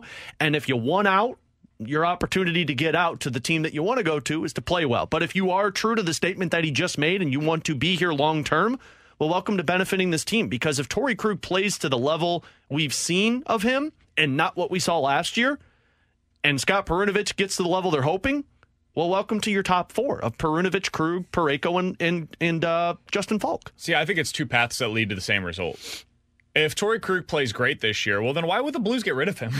If he's an awesome player, he's a piece of your future building, and he's a guy that you want on your power play. He can play either in your top 4, or let's be honest, Worst case scenario, you improve from Torrey Krug this offseason. He's a third pairing defenseman that plays a ton on your power play. You're like, hey, man, we're paying him $6.5 million to be a power play specialist. It's not what you want, but it's what we got, and he's a really good player in that specific area. It sure as hell makes those two power play units pretty dominant if you've got Perunovic and Krug at their best. 100%. So that's one option, is he plays his way into your future. The other option is he's horrible this season. He plays like he did last year. He ends up getting hurt. Same season over again this year. Guess what that means? He's back here next year again. You know why? Because nobody else is going to want him. That's just the truth. Nobody's going to want to pay him $6.5 million per year, and we know how this team operates. For better or worse, they are not going to eat 50% of that contract for the next 3 seasons in order to move off of that money. Because then you're only saving $3 million. And like, man, Torrey Krug's better than what you would be able to get most likely for $3 million in this year's free agent market. I mean, Marco Scandella is a player that's $3 million this year. Like, that's the kind of player, or honestly worse, that you're going to be able to get for that kind of money. So I think Torrey Krug's going to be here for the long haul. I'd be surprised if he's not at this point in time, because he has that full no-trade clause. He earned the right to have that as a part of his contract. This was their offseason chance. This was their opportunity to move on from that money. He decided, I want to stay here, and I don't think that's going to change. I got to be honest, too. Like, the two guys that we didn't get to this topic yesterday, but T-Bone saw it in The Athletic talking about Justin Falk. Like, your make-or-break season is dictated on Justin Falk and Colton Parayko. But two X factors, in my opinion, on the defensive side that could really change things are Torrey Krug and Marco Scandella. Why? Because both have been injured. And if you look at that 2021-2022 season, all of the blinking red lights that everybody was talking about, that the defense was going to be really bad, and it was the next season. But you played 60-plus games with Torrey Krug and was out significantly. He was bad, and you missed half of a season of Marco Scandella. Like, those are two guys that if you want to see a significant improvement to your power play, welcome back Torrey Krug. If you want to see a significant improvement to your penalty kill, welcome back Marco Scandella. Yeah. You fix those two areas, maybe your 5-on-5 play still isn't that great, but special teams-wise, you're going to be top 10 in the NHL like you were that season, and that's your path to a postseason berth. So from one guy who I think will be a part of the Blues' long-term plans to another one who I'm starting to question it. JR put this out on Twitter yesterday, talking about Zachary Bolduc. Alex, we knew this was a big camp for Zachary Bolduc, and we knew exactly what the team wanted to see from him. He knew exactly what the team wanted to see from him going into this year's camp. Craig Berube was asked about what he saw from Bolduc in the first games over the weekend. He said, quote, he's got to get inside a lot more. He's got to use his skill to create opportunities by getting to the inside, getting to the net, finding tough ice, and making things happen. The other thing, got to be responsible defensively. When you don't have the puck, you got to get yourself to work. It was Craig Berube on what he wants to see from Zachary Bolduc. Alex, if I didn't tell you when he said that, it could have been from this year's camp, or it could have been from last year's camp. They knew exactly what they wanted him to do. And it sure seems like it's early in camp. This could change. Sure seems like they're running into the exact same frustrations as they did this time last year. That does not speak well to what the future holds for Bolduc here in St. Louis. Yeah, and we'll talk to Jer about this. From Berube, I believe when Berube was asked, it was prior to Bolduc playing in that first preseason game, and I didn't get to see any of that. It wasn't on television, so we couldn't see what he played like. But, I mean, correct me if I'm wrong here. Tell me if you guys feel this way. What Berube said is not just speaking about Zach Bolduc, but he's also speaking about what he wants from Jordan Kyrou. And also, when you hear what he says about what he wants from Bolduc in terms of finding the hard areas of the ice, that's David Perron. Like, that's what David Perron was. Perron always found those small places where he took a beating but was able to get those shots off. They want Bolduc to play like that. And frankly, he's not in the lineup tonight, which part of me was a little surprised by, just because if you like what he offers, you're going to get him in there as much as possible. Perunovic is playing, but there is a heavy group of forwards that you're trying to figure out who they are. But yeah, this is what, if you're going to be a member of the Blues, you're going to have to go to the front of the net. You're going to have to be able to take a beating and retrieve pucks. And when you're not with the puck, you're going to have to get back on the defensive side. And if you're not doing that, you're not going to make this team. We'll ask JR about this coming up here in about 15 minutes or so. We'll also get his thoughts on the Torrey Krug conversation. And he had a great piece earlier today that we want to get to with him about the Blues going back to their 2019 playbook. I hope they're not trying to go back too much to that 2019 playbook. Can't they just get back to 2021? We'll get to all of that with JR coming coming up in about 20 minutes or so. But coming up next, Alex has a little something he'd like to get off of his chest in the junk drawer here on 101 ESPN. We're right back to the BK and Ferrario podcast, presented by Dobbs Tire and Auto Centers on 101 ESPN. Let's open it up. The junk drawer with BK and Ferrario. Brought to you by Fenton Bar and Grill. Best trashed wings in Missouri. Dine in, carry out, 7 days a week.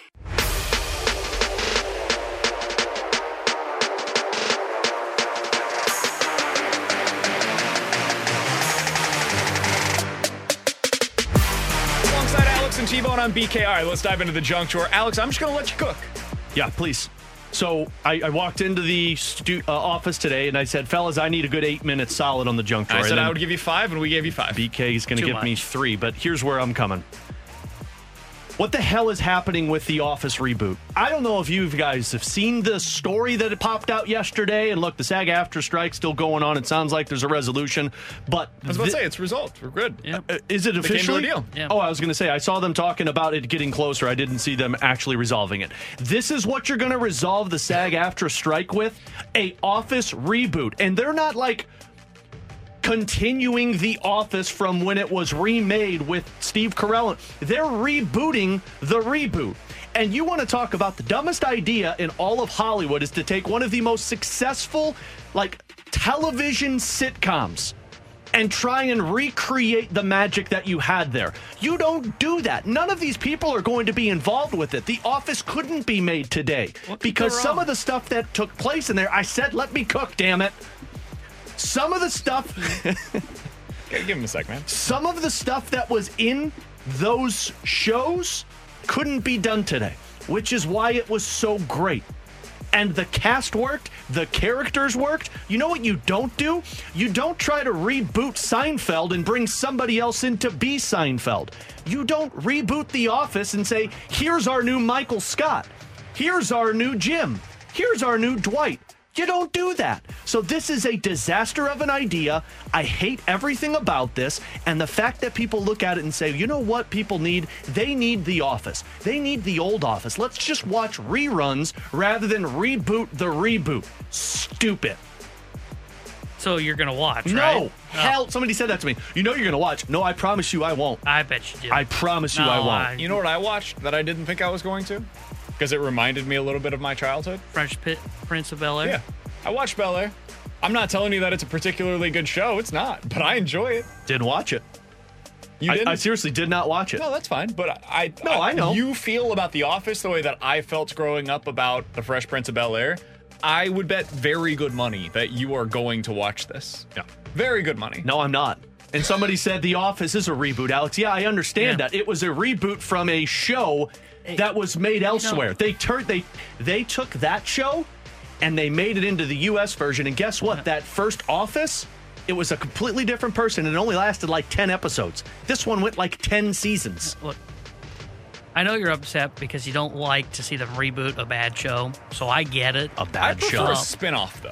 Yes. That's what they, if they're going to do something. But spinoffs or comedies don't really typically work. When was the last time you Better Call Saul, technically a drama, had a little bit of comedy in it. That was probably the closest thing that we've seen to one of these things really working. I know one that's being a big pop culture one. They tried it with Friends. They tried to spin off with Joey and it didn't work. When was the last time you've seen a reboot of a show that was successful? That's a good question. I'm not sure. I don't think that's a thing. There have been people that have been a part of shows that says reboots wouldn't work. They said it with Friends. They said reboots will not work of this. The same could be said. Steve Carell said you can't make The Office today like it was when it was made. Reboots are hard in general. Spinoffs are hard with comedy. Spinoffs can work in action shows. I think someone said How I Met Your Mother. They did a reboot and made it How I Met Your Father. Terrible. I didn't. I'm going to be totally honest with you. I watched How I Met Your Mother. I completely forgot that they had made that. Yeah. Cobra Kai, that would be one. That was successful, I would say. But it wasn't a reboot. You continued the story. Yeah. At least I'm understanding, because it's the same director. Greg Daniels is doing it. From what I'm understanding, they're rebooting The Office of the reboot. So they're trying to do the whole Office again. And I don't understand how you do that. I don't know that this was for like our specific audience, but like my wife really enjoys the show. Queer Eye was super successful as the reboot. Yeah. There's not a ton of them that end up working out. Honestly, there's not a ton of shows that actually get greenlit after being it's a reboot. It's just because when you have when you have success, you just let it stand. You just let it go. And I just don't know how you can make that successful, especially if you don't have the same cast. Like, nobody is going to be on board. Everybody hated the end of The Office because when Michael Scott left. Somebody said Fuller House. That's probably the closest thing to it. But I don't even know if like that was it. Like I've seen Full House. I don't even think Fuller House was close to being as good as Full House. My wife loved it for sure, but it was successful. My wife loved it. It was kind of like Bel Air, where it's not the same show, but it's kind of similar. You've got kind of the same idea of what the show's supposed to be. It gets to the heart of it, and you've got, somebody's brought up someone's brought up Young Sheldon, which was like the reboot of. But that's a spinoff. That would be a spinoff. Exactly, and then someone brought up 2.5 Men. Without Charlie Sheen, but that wasn't a reboot. You tried to continue the season. 90210 was a reboot, right? What? I think 90210 had a reboot, if I'm not mistaken. Probably. Hawaii Five-0 had a reboot, but see, that worked because it was older school and it was action. Like, you're rebooting a comedy. I think Arrested Development was technically a reboot. The last season that they put on Netflix. I don't know. I'm because assuming originally it was it was for television, and then I think they rebooted it for Netflix for a season, if I'm not mistaken on that one. So there's been a few, but man, it's just so rare. It's so rare that this ends up working out, or that it gets greenlit in any capacity. I'm so infuriated that they're trying to do this. I would hate to be cast as the lead character in that. Oh no, you can't. Because you can't be casted. Exactly. It's a nightmare. It's the same conversation that you hear like actors say when it comes to like replacing Han Solo or becoming the new Spider-Man. Why? Because there's so much expectations for who was the original. Like the two people you can't becoming the next New England Patriots coach. Good luck. The two people you can't recreate are Michael Scott and Dwight. And if you act like you can, you're never going to match it up. He's Alex Ferrario. He's very upset. That's Tanner Hendrickson. I'm Brandon Kiley. By the way, I should have clarified earlier. I said that the strike is over for the writers. You're right on the actor side of things. Still not totally resolved. Sounds like they're working towards that. But to clarify, actually, Alex was correct on that. Coming up next, let's talk to Jeremy Rutherford, Blues insider for The Athletic here on 101 ESPN. We're right back to the BK and Ferrario podcast, presented by Dobbs Tire and Auto Centers on 101 ESPN. News, notes, and nuggets. It's time for the Rutherford Report with our Blues insider, Jeremy Rutherford. Brought to you by Scott Lee Heating Company, a proud Mitsubishi Electric Elite contractor.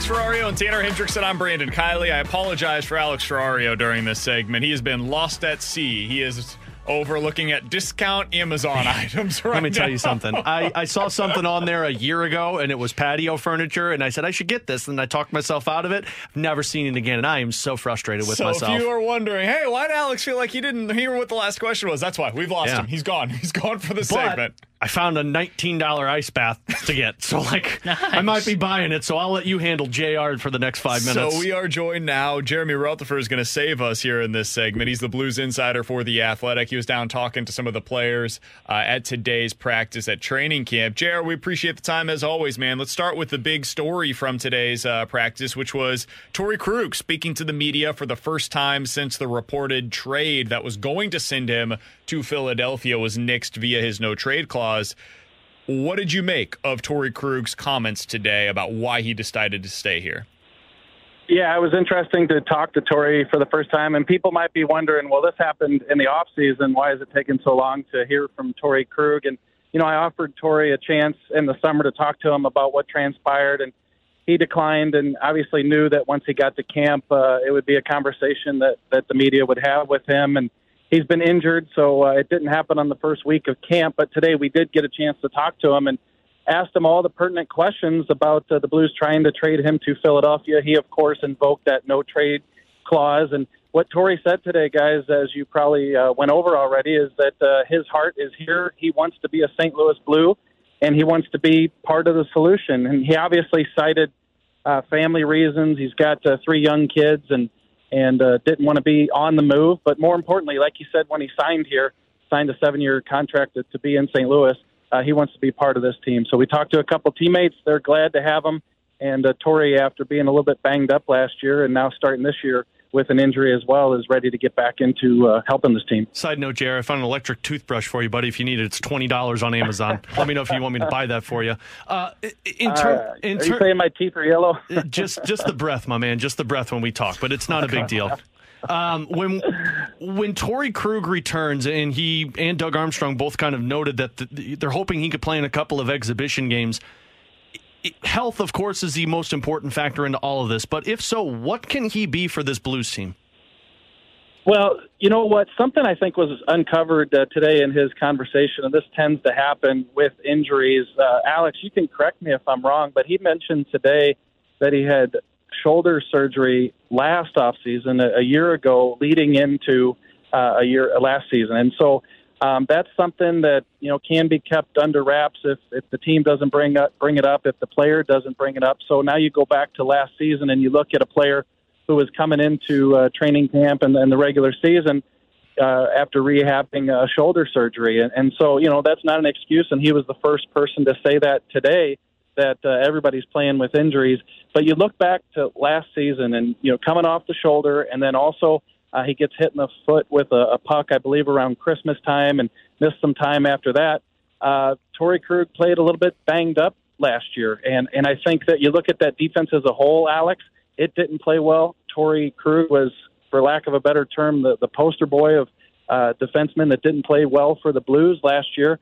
And you can't look at the injuries. He's just got to be better. And now he's invoked that no-trade clause. He says he wants to be part of the solution, and now he has to be. So now it's going to be on him to play better. So I think when you look at the words that he said today, hey, it's all great, it's fine and dandy, but that's not going to take him out of the spotlight. In fact, it's probably going to increase it as we get this season started and he gets out there. He's got to be a big part of this if he wants to stick around and see the last 4 years of this contract with the St. Louis Blues without hearing more trade talk and perhaps even the Blues coming to him asking him to waive again. JR, I don't remember finding out about that shoulder surgery. I mean, I just kind of looked it up, and the last time that it's noted he had shoulder surgery was when he was with Boston in the 2015-2016 season. And, I mean, you're talking about a guy who went from a 40-point player to a 50-point player the next 3 seasons after that surgery.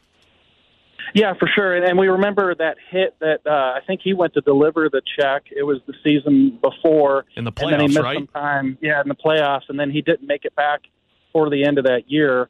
And then it would have been shoulder surgery following that injury that season, of course. So, that's something that hadn't been noted by the team or by him, which isn't completely uncommon, but it was something, like I said, uncovered today. He brought it up himself talking about last season. We're talking to Jeremy Rutherford here on 101 ESPN. JR, the other big story at camp right now is the size of the team. And you have a really good piece on this over at The Athletic that people can go over there to find. I am curious, though, when you look at the size of the team, I was going back through, we talked about this a little bit off air. You think about who's actually been replaced and whether it's physicality or size. I guess you could go both sides of this thing with it. But like Kevin Hayes has replaced Ryan O'Reilly. Kapanen has replaced Barbie. Vrana has replaced Tarasenko. Blais has replaced Walker. And then you're replacing Achari with Oscar Sundqvist. Have they gotten significantly more physical? Like, they're bigger. Have they gotten significantly more physical in your mind? No, so that's the thing. And I think it's going to be more what Craig Berube is preaching and what the players are hearing and whether they're following through with it and executing that type of game plan. So it's a great point by you because, I think that you can look at the turnover of the roster from year to year, and I did that for this article that's up at The Athletic. You look at, a couple years ago, a Kyle Clifford, a Klim Kostin, a Dakota Joshua. You're probably not talking about much difference in terms of the type of player or the physicality from these guys. That's why you look at last year, and they were pretty physical, but for whatever reason, they weren't doing what Craig Berube and the coaching staff needed them to do. And obviously when things snowball with the 8-game losing streak, it's tough to get back onto your game. They didn't do it. But I think when you look at this season, some of these names that you just talked about, a couple of them, they're not as physical as the players who left last year, especially when you look at like an Achari.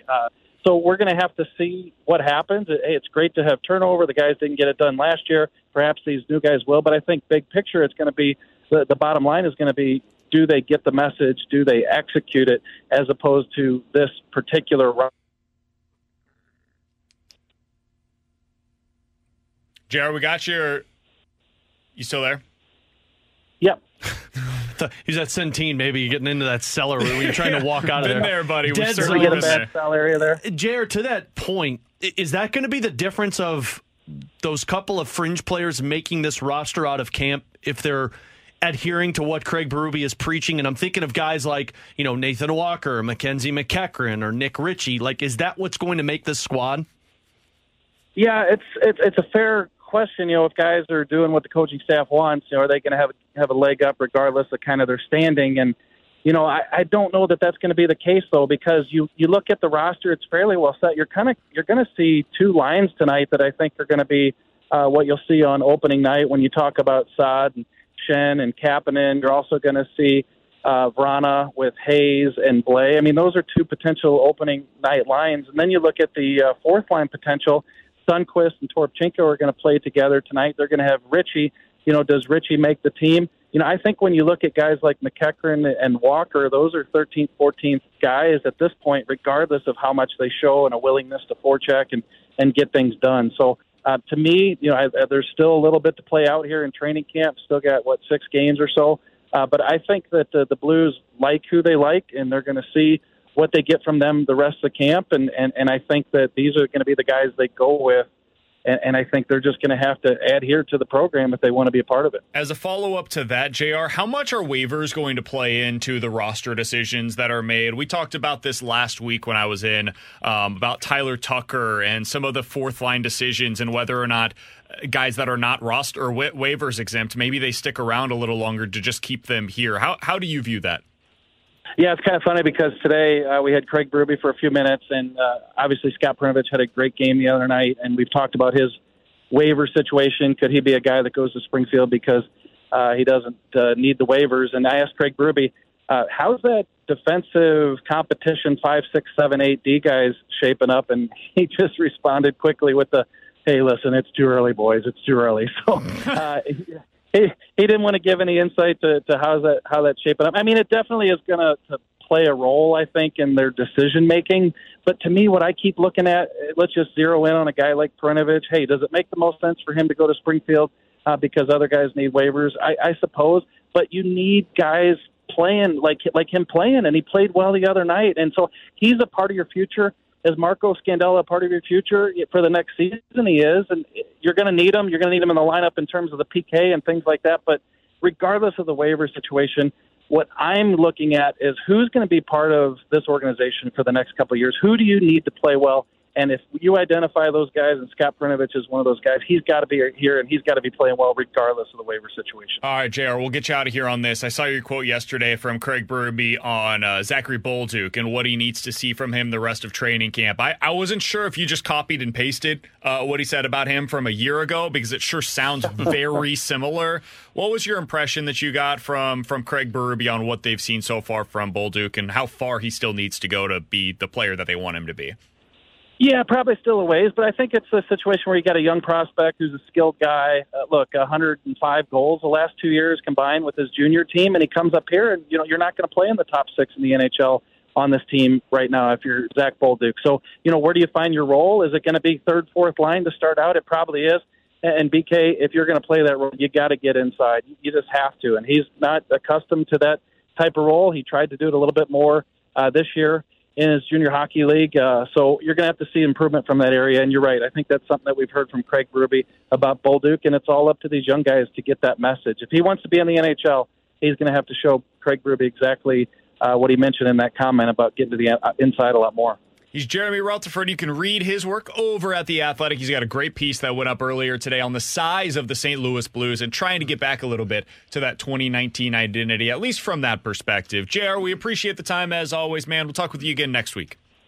All right, boys. Thanks. You got it. That's Jeremy Rutherford live from the Centene Community Ice Center, I do believe, where he was just out there for the Blues morning skate. Alex, he mentioned the fact that we're going to see a couple of the lines later on this evening that sure sound like they could be opening night lines for the Blues. Your combinations, at least in the top 3 lines for this one, Saad, Shin, and Kapanen. Feels like something we could see. Vrana, Hayes, and Blay. And then your potential opening night fourth line, which I would love to see. Nick Ritchie, Oscar Sundqvist, and Alexei Toropchenko. That tells you everything you need to know. I mean, also the fringe player, Mackenzie McEachern, playing on a line with two guys that are destined for the AHL. And I look at this and say, okay, Blaze playing in a spot that's probably a spot that Neighbors is auditioning for, and Richie's playing in a spot that probably Nathan Walker's auditioning for. Is it possible we're overestimating the likelihood of Neighbors being on the opening night roster, by the way? I think is it possible he heads back down to the AHL? I would say no to start. If he's here, I think they're going to want him to be on the NHL roster, and I think they're going to give him every opportunity to be playing, even if he's on that fourth line. And Richie's but if this is the fourth line. Maybe, but I mean, Neighbors was also playing on that line. I think it was in Wichita, if I'm not mistaken, and that was the line, and they said Neighbors got dinged up and they gave him a couple of days off, so that might be part of it too. I do agree with you in terms of second, third, and fourth line. We're looking at what potentially could be opening night, and that extra forward would be Jake Neighbors. It's hard for me to imagine they'd want to put him in the AHL unless he just has an awful camp. They'd want to keep him here so he can play with these guys, and then Neighbors is a person that comes in and out of the lineup like a Nick Ritchie or a Sundqvist does. I like it. I hope this is your fourth line on opening night. I can't wait to see, because I didn't get to see Ritchie in Wichita, and from what I've been told, like, he was fine, but he really didn't make his presence known. You got a home game for Nick Ritchie, I would imagine he's going to be doing a lot more of that. And he's still auditioning. He needs to go out there and have a good night. As excited as I am about Nick Ritchie, he needs to make an impression on this coaching staff in order to stick around long-term for the Blues. All right, coming up next, 314-399-9646 is the Air Comfort Service text line. Let's play a game of Bet It or Forget It here on 101 ESPN. We're right back to the BK and Ferrario podcast, presented by Dobbs Tire and Auto Centers on 101 ESPN. Vegas sets them up, and we're here to make the call. It's BK and Ferrario's Bet It or Forget It on 101 ESPN.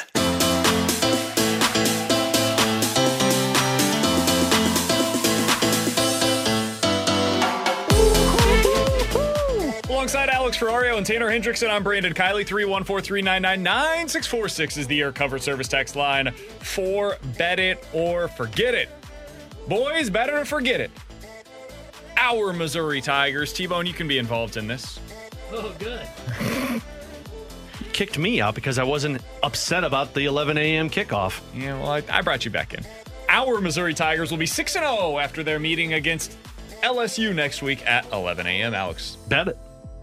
I'm very worried about Vanderbilt because no. That trap game. That screams Mizzou like losing by a touchdown, and all of us are upset. But I said this yesterday. Like, even LSU, I feel like Mizzou has the upper hand on just because of how high-powered their offense has shown in the last 2 weeks. And I told Tanner, I said, is it outrageous for me to look at this team and say they're undefeated all the way up until Georgia? Like, Georgia is that first loss of the season for the Tigers. Absolutely. And that's where I'm at right now. And then I had said that they're going to win the rest of their games after Georgia, and we're looking at an 11-win team. So, bet it. Forget it. They're not beating LSU. Jerk. You're not going to be fired up because it's 11 a.m. kickoff. See, this is why he kicked you out. I know, but I got to get my shot in. So, I'm going to say forget it. I don't think they can beat LSU. I think right around 15, when you look at the top 25 right now, anybody below 15 is a good football team, but not great. And I still think LSU is a pretty dang good football team. And I think they can beat Missouri. I think LSU is pretty dang good. I also think we're overstating how unbeatable they are. They didn't just lose against Florida State. They got whooped against Florida State. They lost by 21 in that one. And then this past weekend, does anybody think Arkansas is really good? Alex, do you think Arkansas is a really good football team? No, because frankly, I haven't heard much about them. Saw them a couple of weeks ago lose against BYU. They didn't exactly look super impressive against Kent State. 28-6 win there. And then they lost 34-31 against LSU. Kent State I think Missouri is a respectable can program. absolutely beat LSU. And it also wouldn't surprise me if LSU, Alex, to your point, goes in this weekend on the road against Ole Miss and loses in that one. Now, I've got LSU winning, but it shouldn't surprise anybody if that ends up happening. It's probably, a 7-point line, something like that going into this upcoming weekend. And if you've got a 2-loss LSU team that thought coming into the season that it had a real shot at the college football playoff, I don't know that that's going to be the most, overzealous group that's coming into Missouri for an 11 a.m. kickoff in Columbia.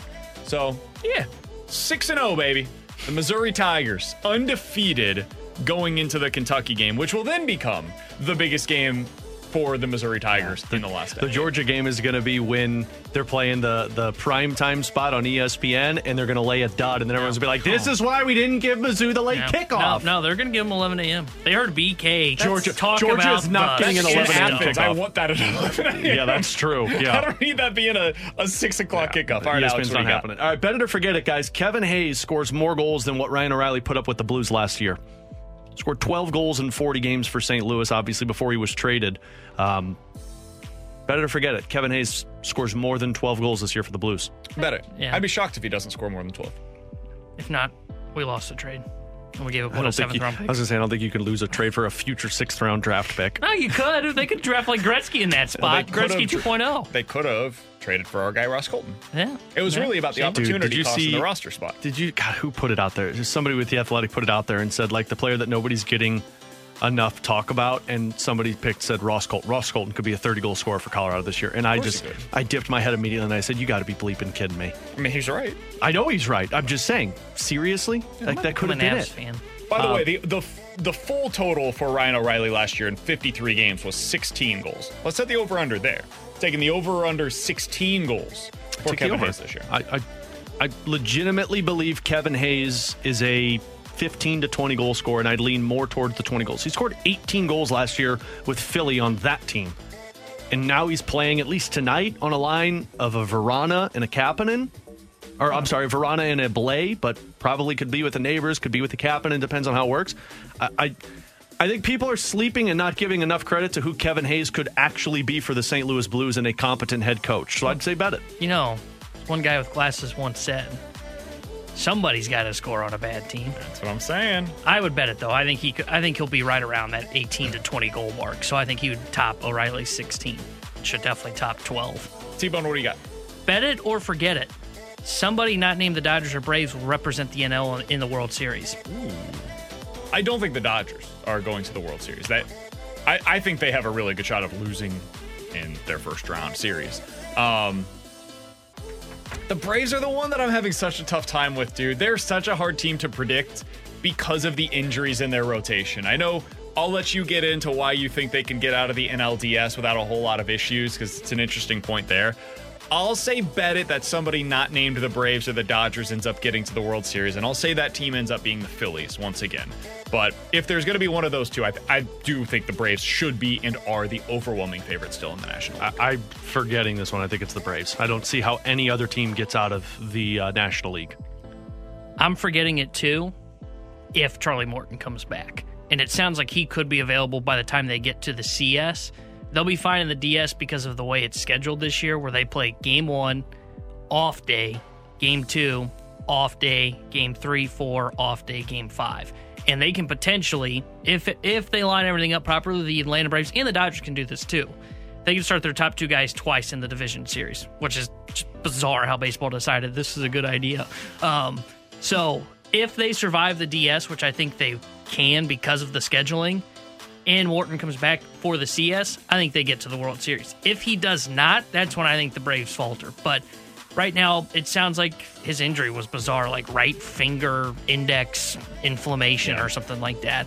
Almost sounded made up. But I think he's going to come back in time for the CS. I think they'll be fine, so I'm going to forget this. I still think the Braves are going to be the team to beat in the NL. All right, 314-399-9646 is the Air Comfort Service text line. Let's start with this from the 636. I'm not sure this is true.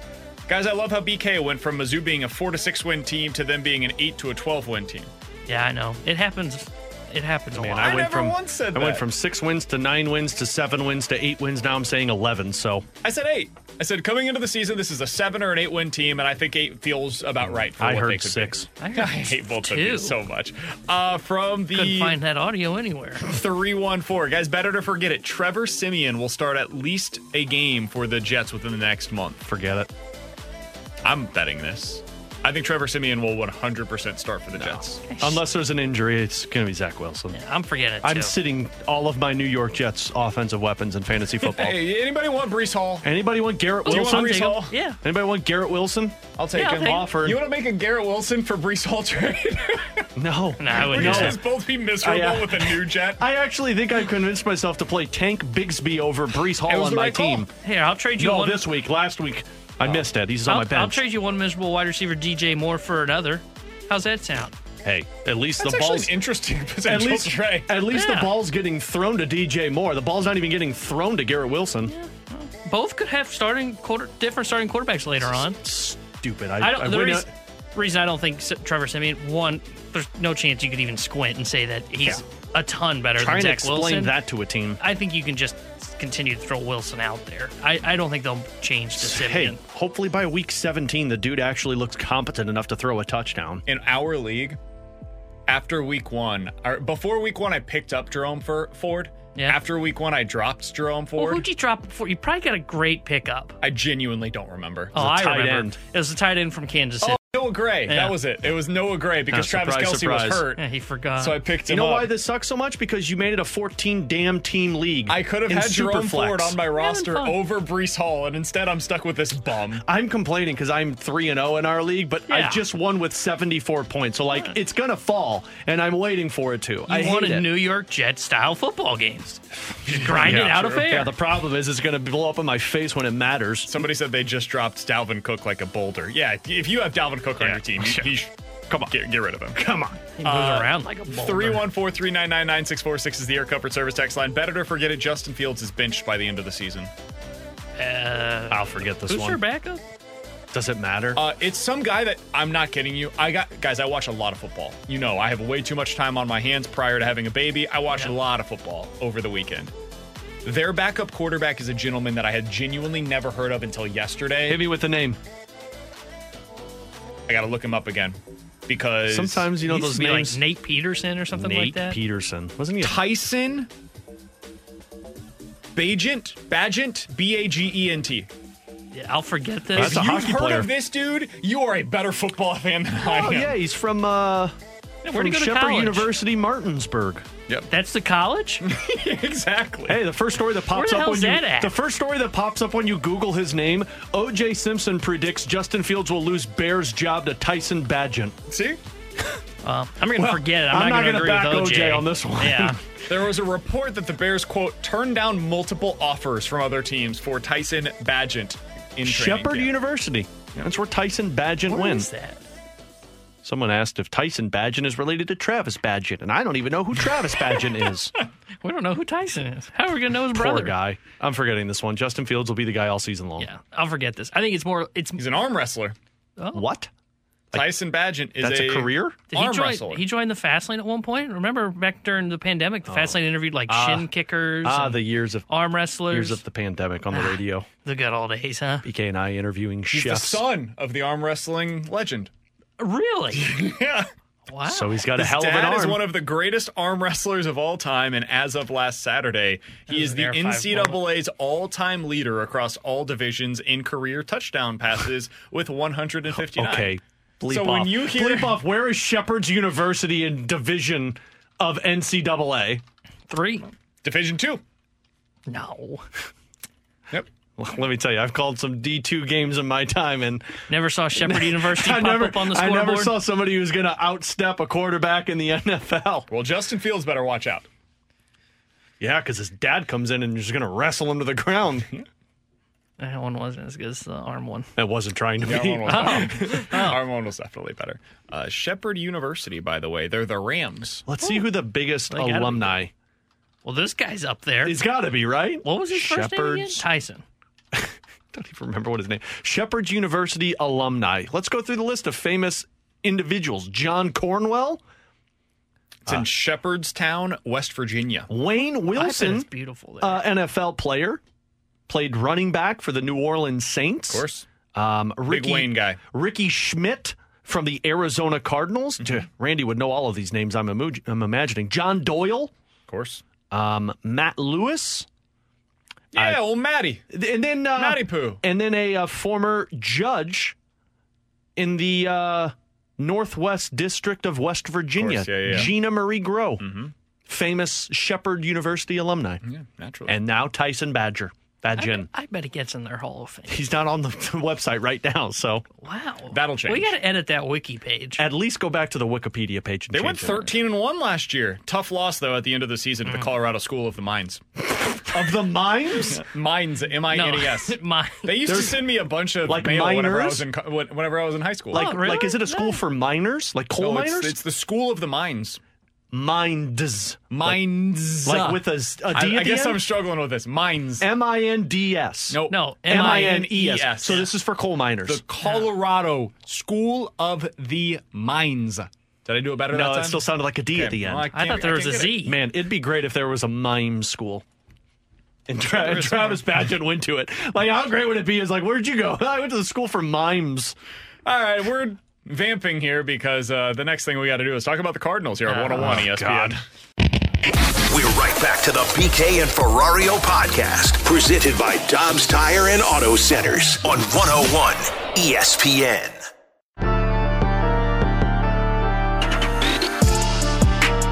I think there's very little that you can take from the Cardinals' finish to the season this year. Alongside Alex and T-Bone, I'm BK. We'll get to the BK and Ferrario Rewind coming up here in just about 5 minutes or so. But I want to talk a little bit about this Cardinals' finish to the year, Alex, because it's been a very forgettable last month or so of the year. I don't know how much you guys have been like diving into every single play of every single game. It's been kind of difficult, honestly, to get myself really amped up for any of these, especially when college football and the NFL are taking place over the weekends. I couldn't tell you when I watched a full Cardinals game. Like, since football has started, I couldn't tell you how many Cardinals games I've watched from start to finish. I've been locked in, trying to manage along with Olive Marble. The 200th start was the last game I watched from start to finish. Yeah, that one was like, there was still a story to be had there. And then I went, bloop, we're done. And let's be honest, the Cardinals are feeling the same way. They've put like their entire starting lineup on the injured list other than Paul Goldschmidt. And it's basically Goldie,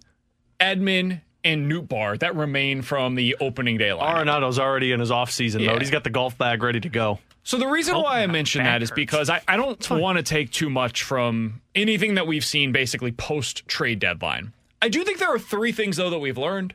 Can I go through these with you guys real quick? Yeah, sure. Let's talk about it. Yeah, BK, let's get the 3 takeaways. This is going to be the BK build-up. I can't wait. I should have made the open for the BK build-up. There's your open. That's pretty much what these takeaways are. So, number 1, Mason Wynn is every bit as good defensively as he was advertised to be, and he's still a massive project offensively, though the at-bats, I think, have been looking a little better of late. Alex, Mason Wynn settles down your defense on the infield in a way that they never really had this year. I thought Tommy Edman was a perfectly capable shortstop, but he didn't play there a whole lot. It was mostly Paul DeJong, and while I know in the past the metrics have shown DeJong to be an above-average defender at short, he was pretty average, if not below average, I thought, this year at shortstop. Mason Wynn, dude, did you see the play that he made yesterday? Yep. Oh, boy, that is something that you did not have with Paul DeJong there, and honestly, Tommy Edman didn't have that kind of arm. He could have had the range to get to that ball. He does not have the arm to get it over to first. Mason Wynn changes the way that your pitching staff is going to be able to go about things next year, especially with the context that's going to shortstop. Yeah, and I mean, it's just not surprising to me because he's everything I expected it. I expected the bat to not be great right away, but I expected the arm and the defense to be as solid as you can ask for. And frankly, it's what gets me excited for next year, at least at that position, because I know you're going to have a Gold Glove caliber player at that spot. And frankly, for Mason Wynn, I hope the bat adjusts in the offseason now that he's seen enough of major league ready pitching. And I think it will. I think offensively he'll be better. Now, I'm not saying he's hitting like Jordan Walker 270 next year, but can he be around 210, 230? And I think that's kind of the hope for us. He can be about there, provide just a little bit of pop, but use his speed, and then also just play great Gold Glove defense. So, number 2, by the way, I said yesterday, I apologize. I was off yesterday, so I thought it was Sunday. It was 2 days ago when the Mason Wynn play happened. You'd watch every game. I know. I should be way more locked on top in. of the freaking Cardinals. You'd know what day it was. Takeaway number 2, Zach Thompson, who's starting tonight for the Cardinals. They play tonight, right? You guys? Yeah. Yeah. Okay. No. If you listen to the Sports Center update. He's the only starter out of the Hudson, Thompson, Rom, Liberatore group that actually meaningfully plays into any of my decisions with my rotation going into next year. I think Zach Thompson's been really good down the stretch. And I know that some of his stuff has like taken a bit of a step back. It almost makes me feel better about him as a starter next year, though, that his stuff took a step back and he was still getting through 5 innings and giving up typically 3 to 4 earned runs. That's a guy that I can win with as my number 5 starter. So going into next year, Hudson, Rom, and Liberatore mean nothing to me in my offseason decision making. They will not play into any of that stuff. Thompson does. He makes it a little different for me in terms of what I'm building around my rotation. Frankly, I'd like another apology at some point for you just ishing all over me when I brought up Zach Thompson as a starter. But yeah, you're now correct. And hey man, I've you stopped looking at the analytics. You stopped looking at the analytics, my man. You went with your gut. You went with your gut. I think Thompson should be their 6 next year. I think that's what the plan should be. Stick with the signed 3 starters, but you're right. I mean, he's the only one that's proven something. I know this isn't on the list, so I'm going to bring it up real quick. Wait, I'll get to my third first. Cardinals bullpen needs every bit as big of an overhaul as the rotation. Yeah, well, that part's true. Very true. Welcome to the welcome to the bullpen, Drew Rom and Dakota Hudson. I do like what we have seen from Liberatore out of the pen.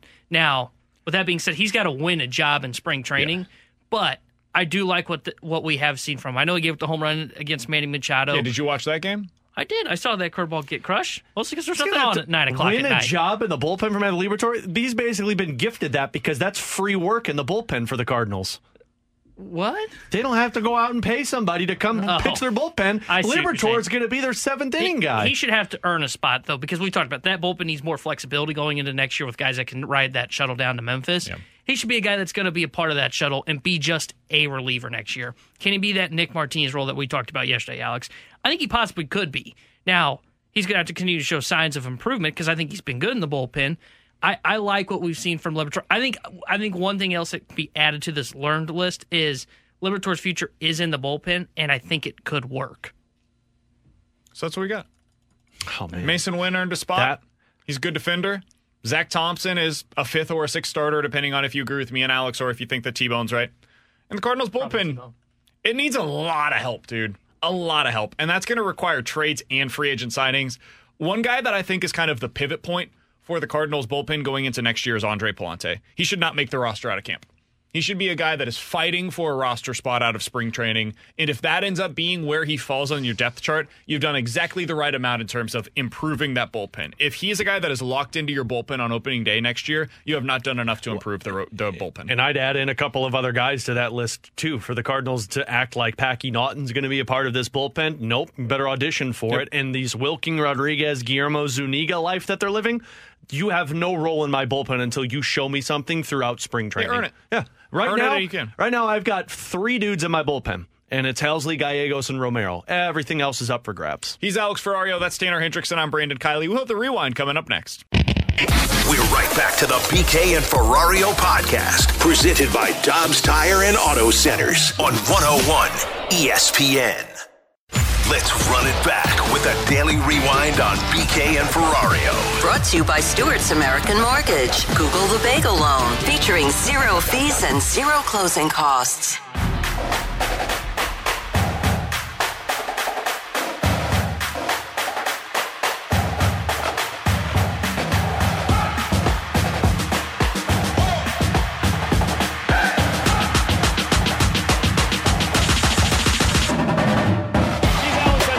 BK. You've got BK and Ferrario here on 101 ESPN. Hey, if you're listening to the station tonight, you'll hear pregame coverage with Alex Ferrario beginning at 6 o'clock. Blues versus the Blue Jackets. The battle for the blue is back in its illustrious return in the 2023 form here on 101 ESPN. See Mike Bepp?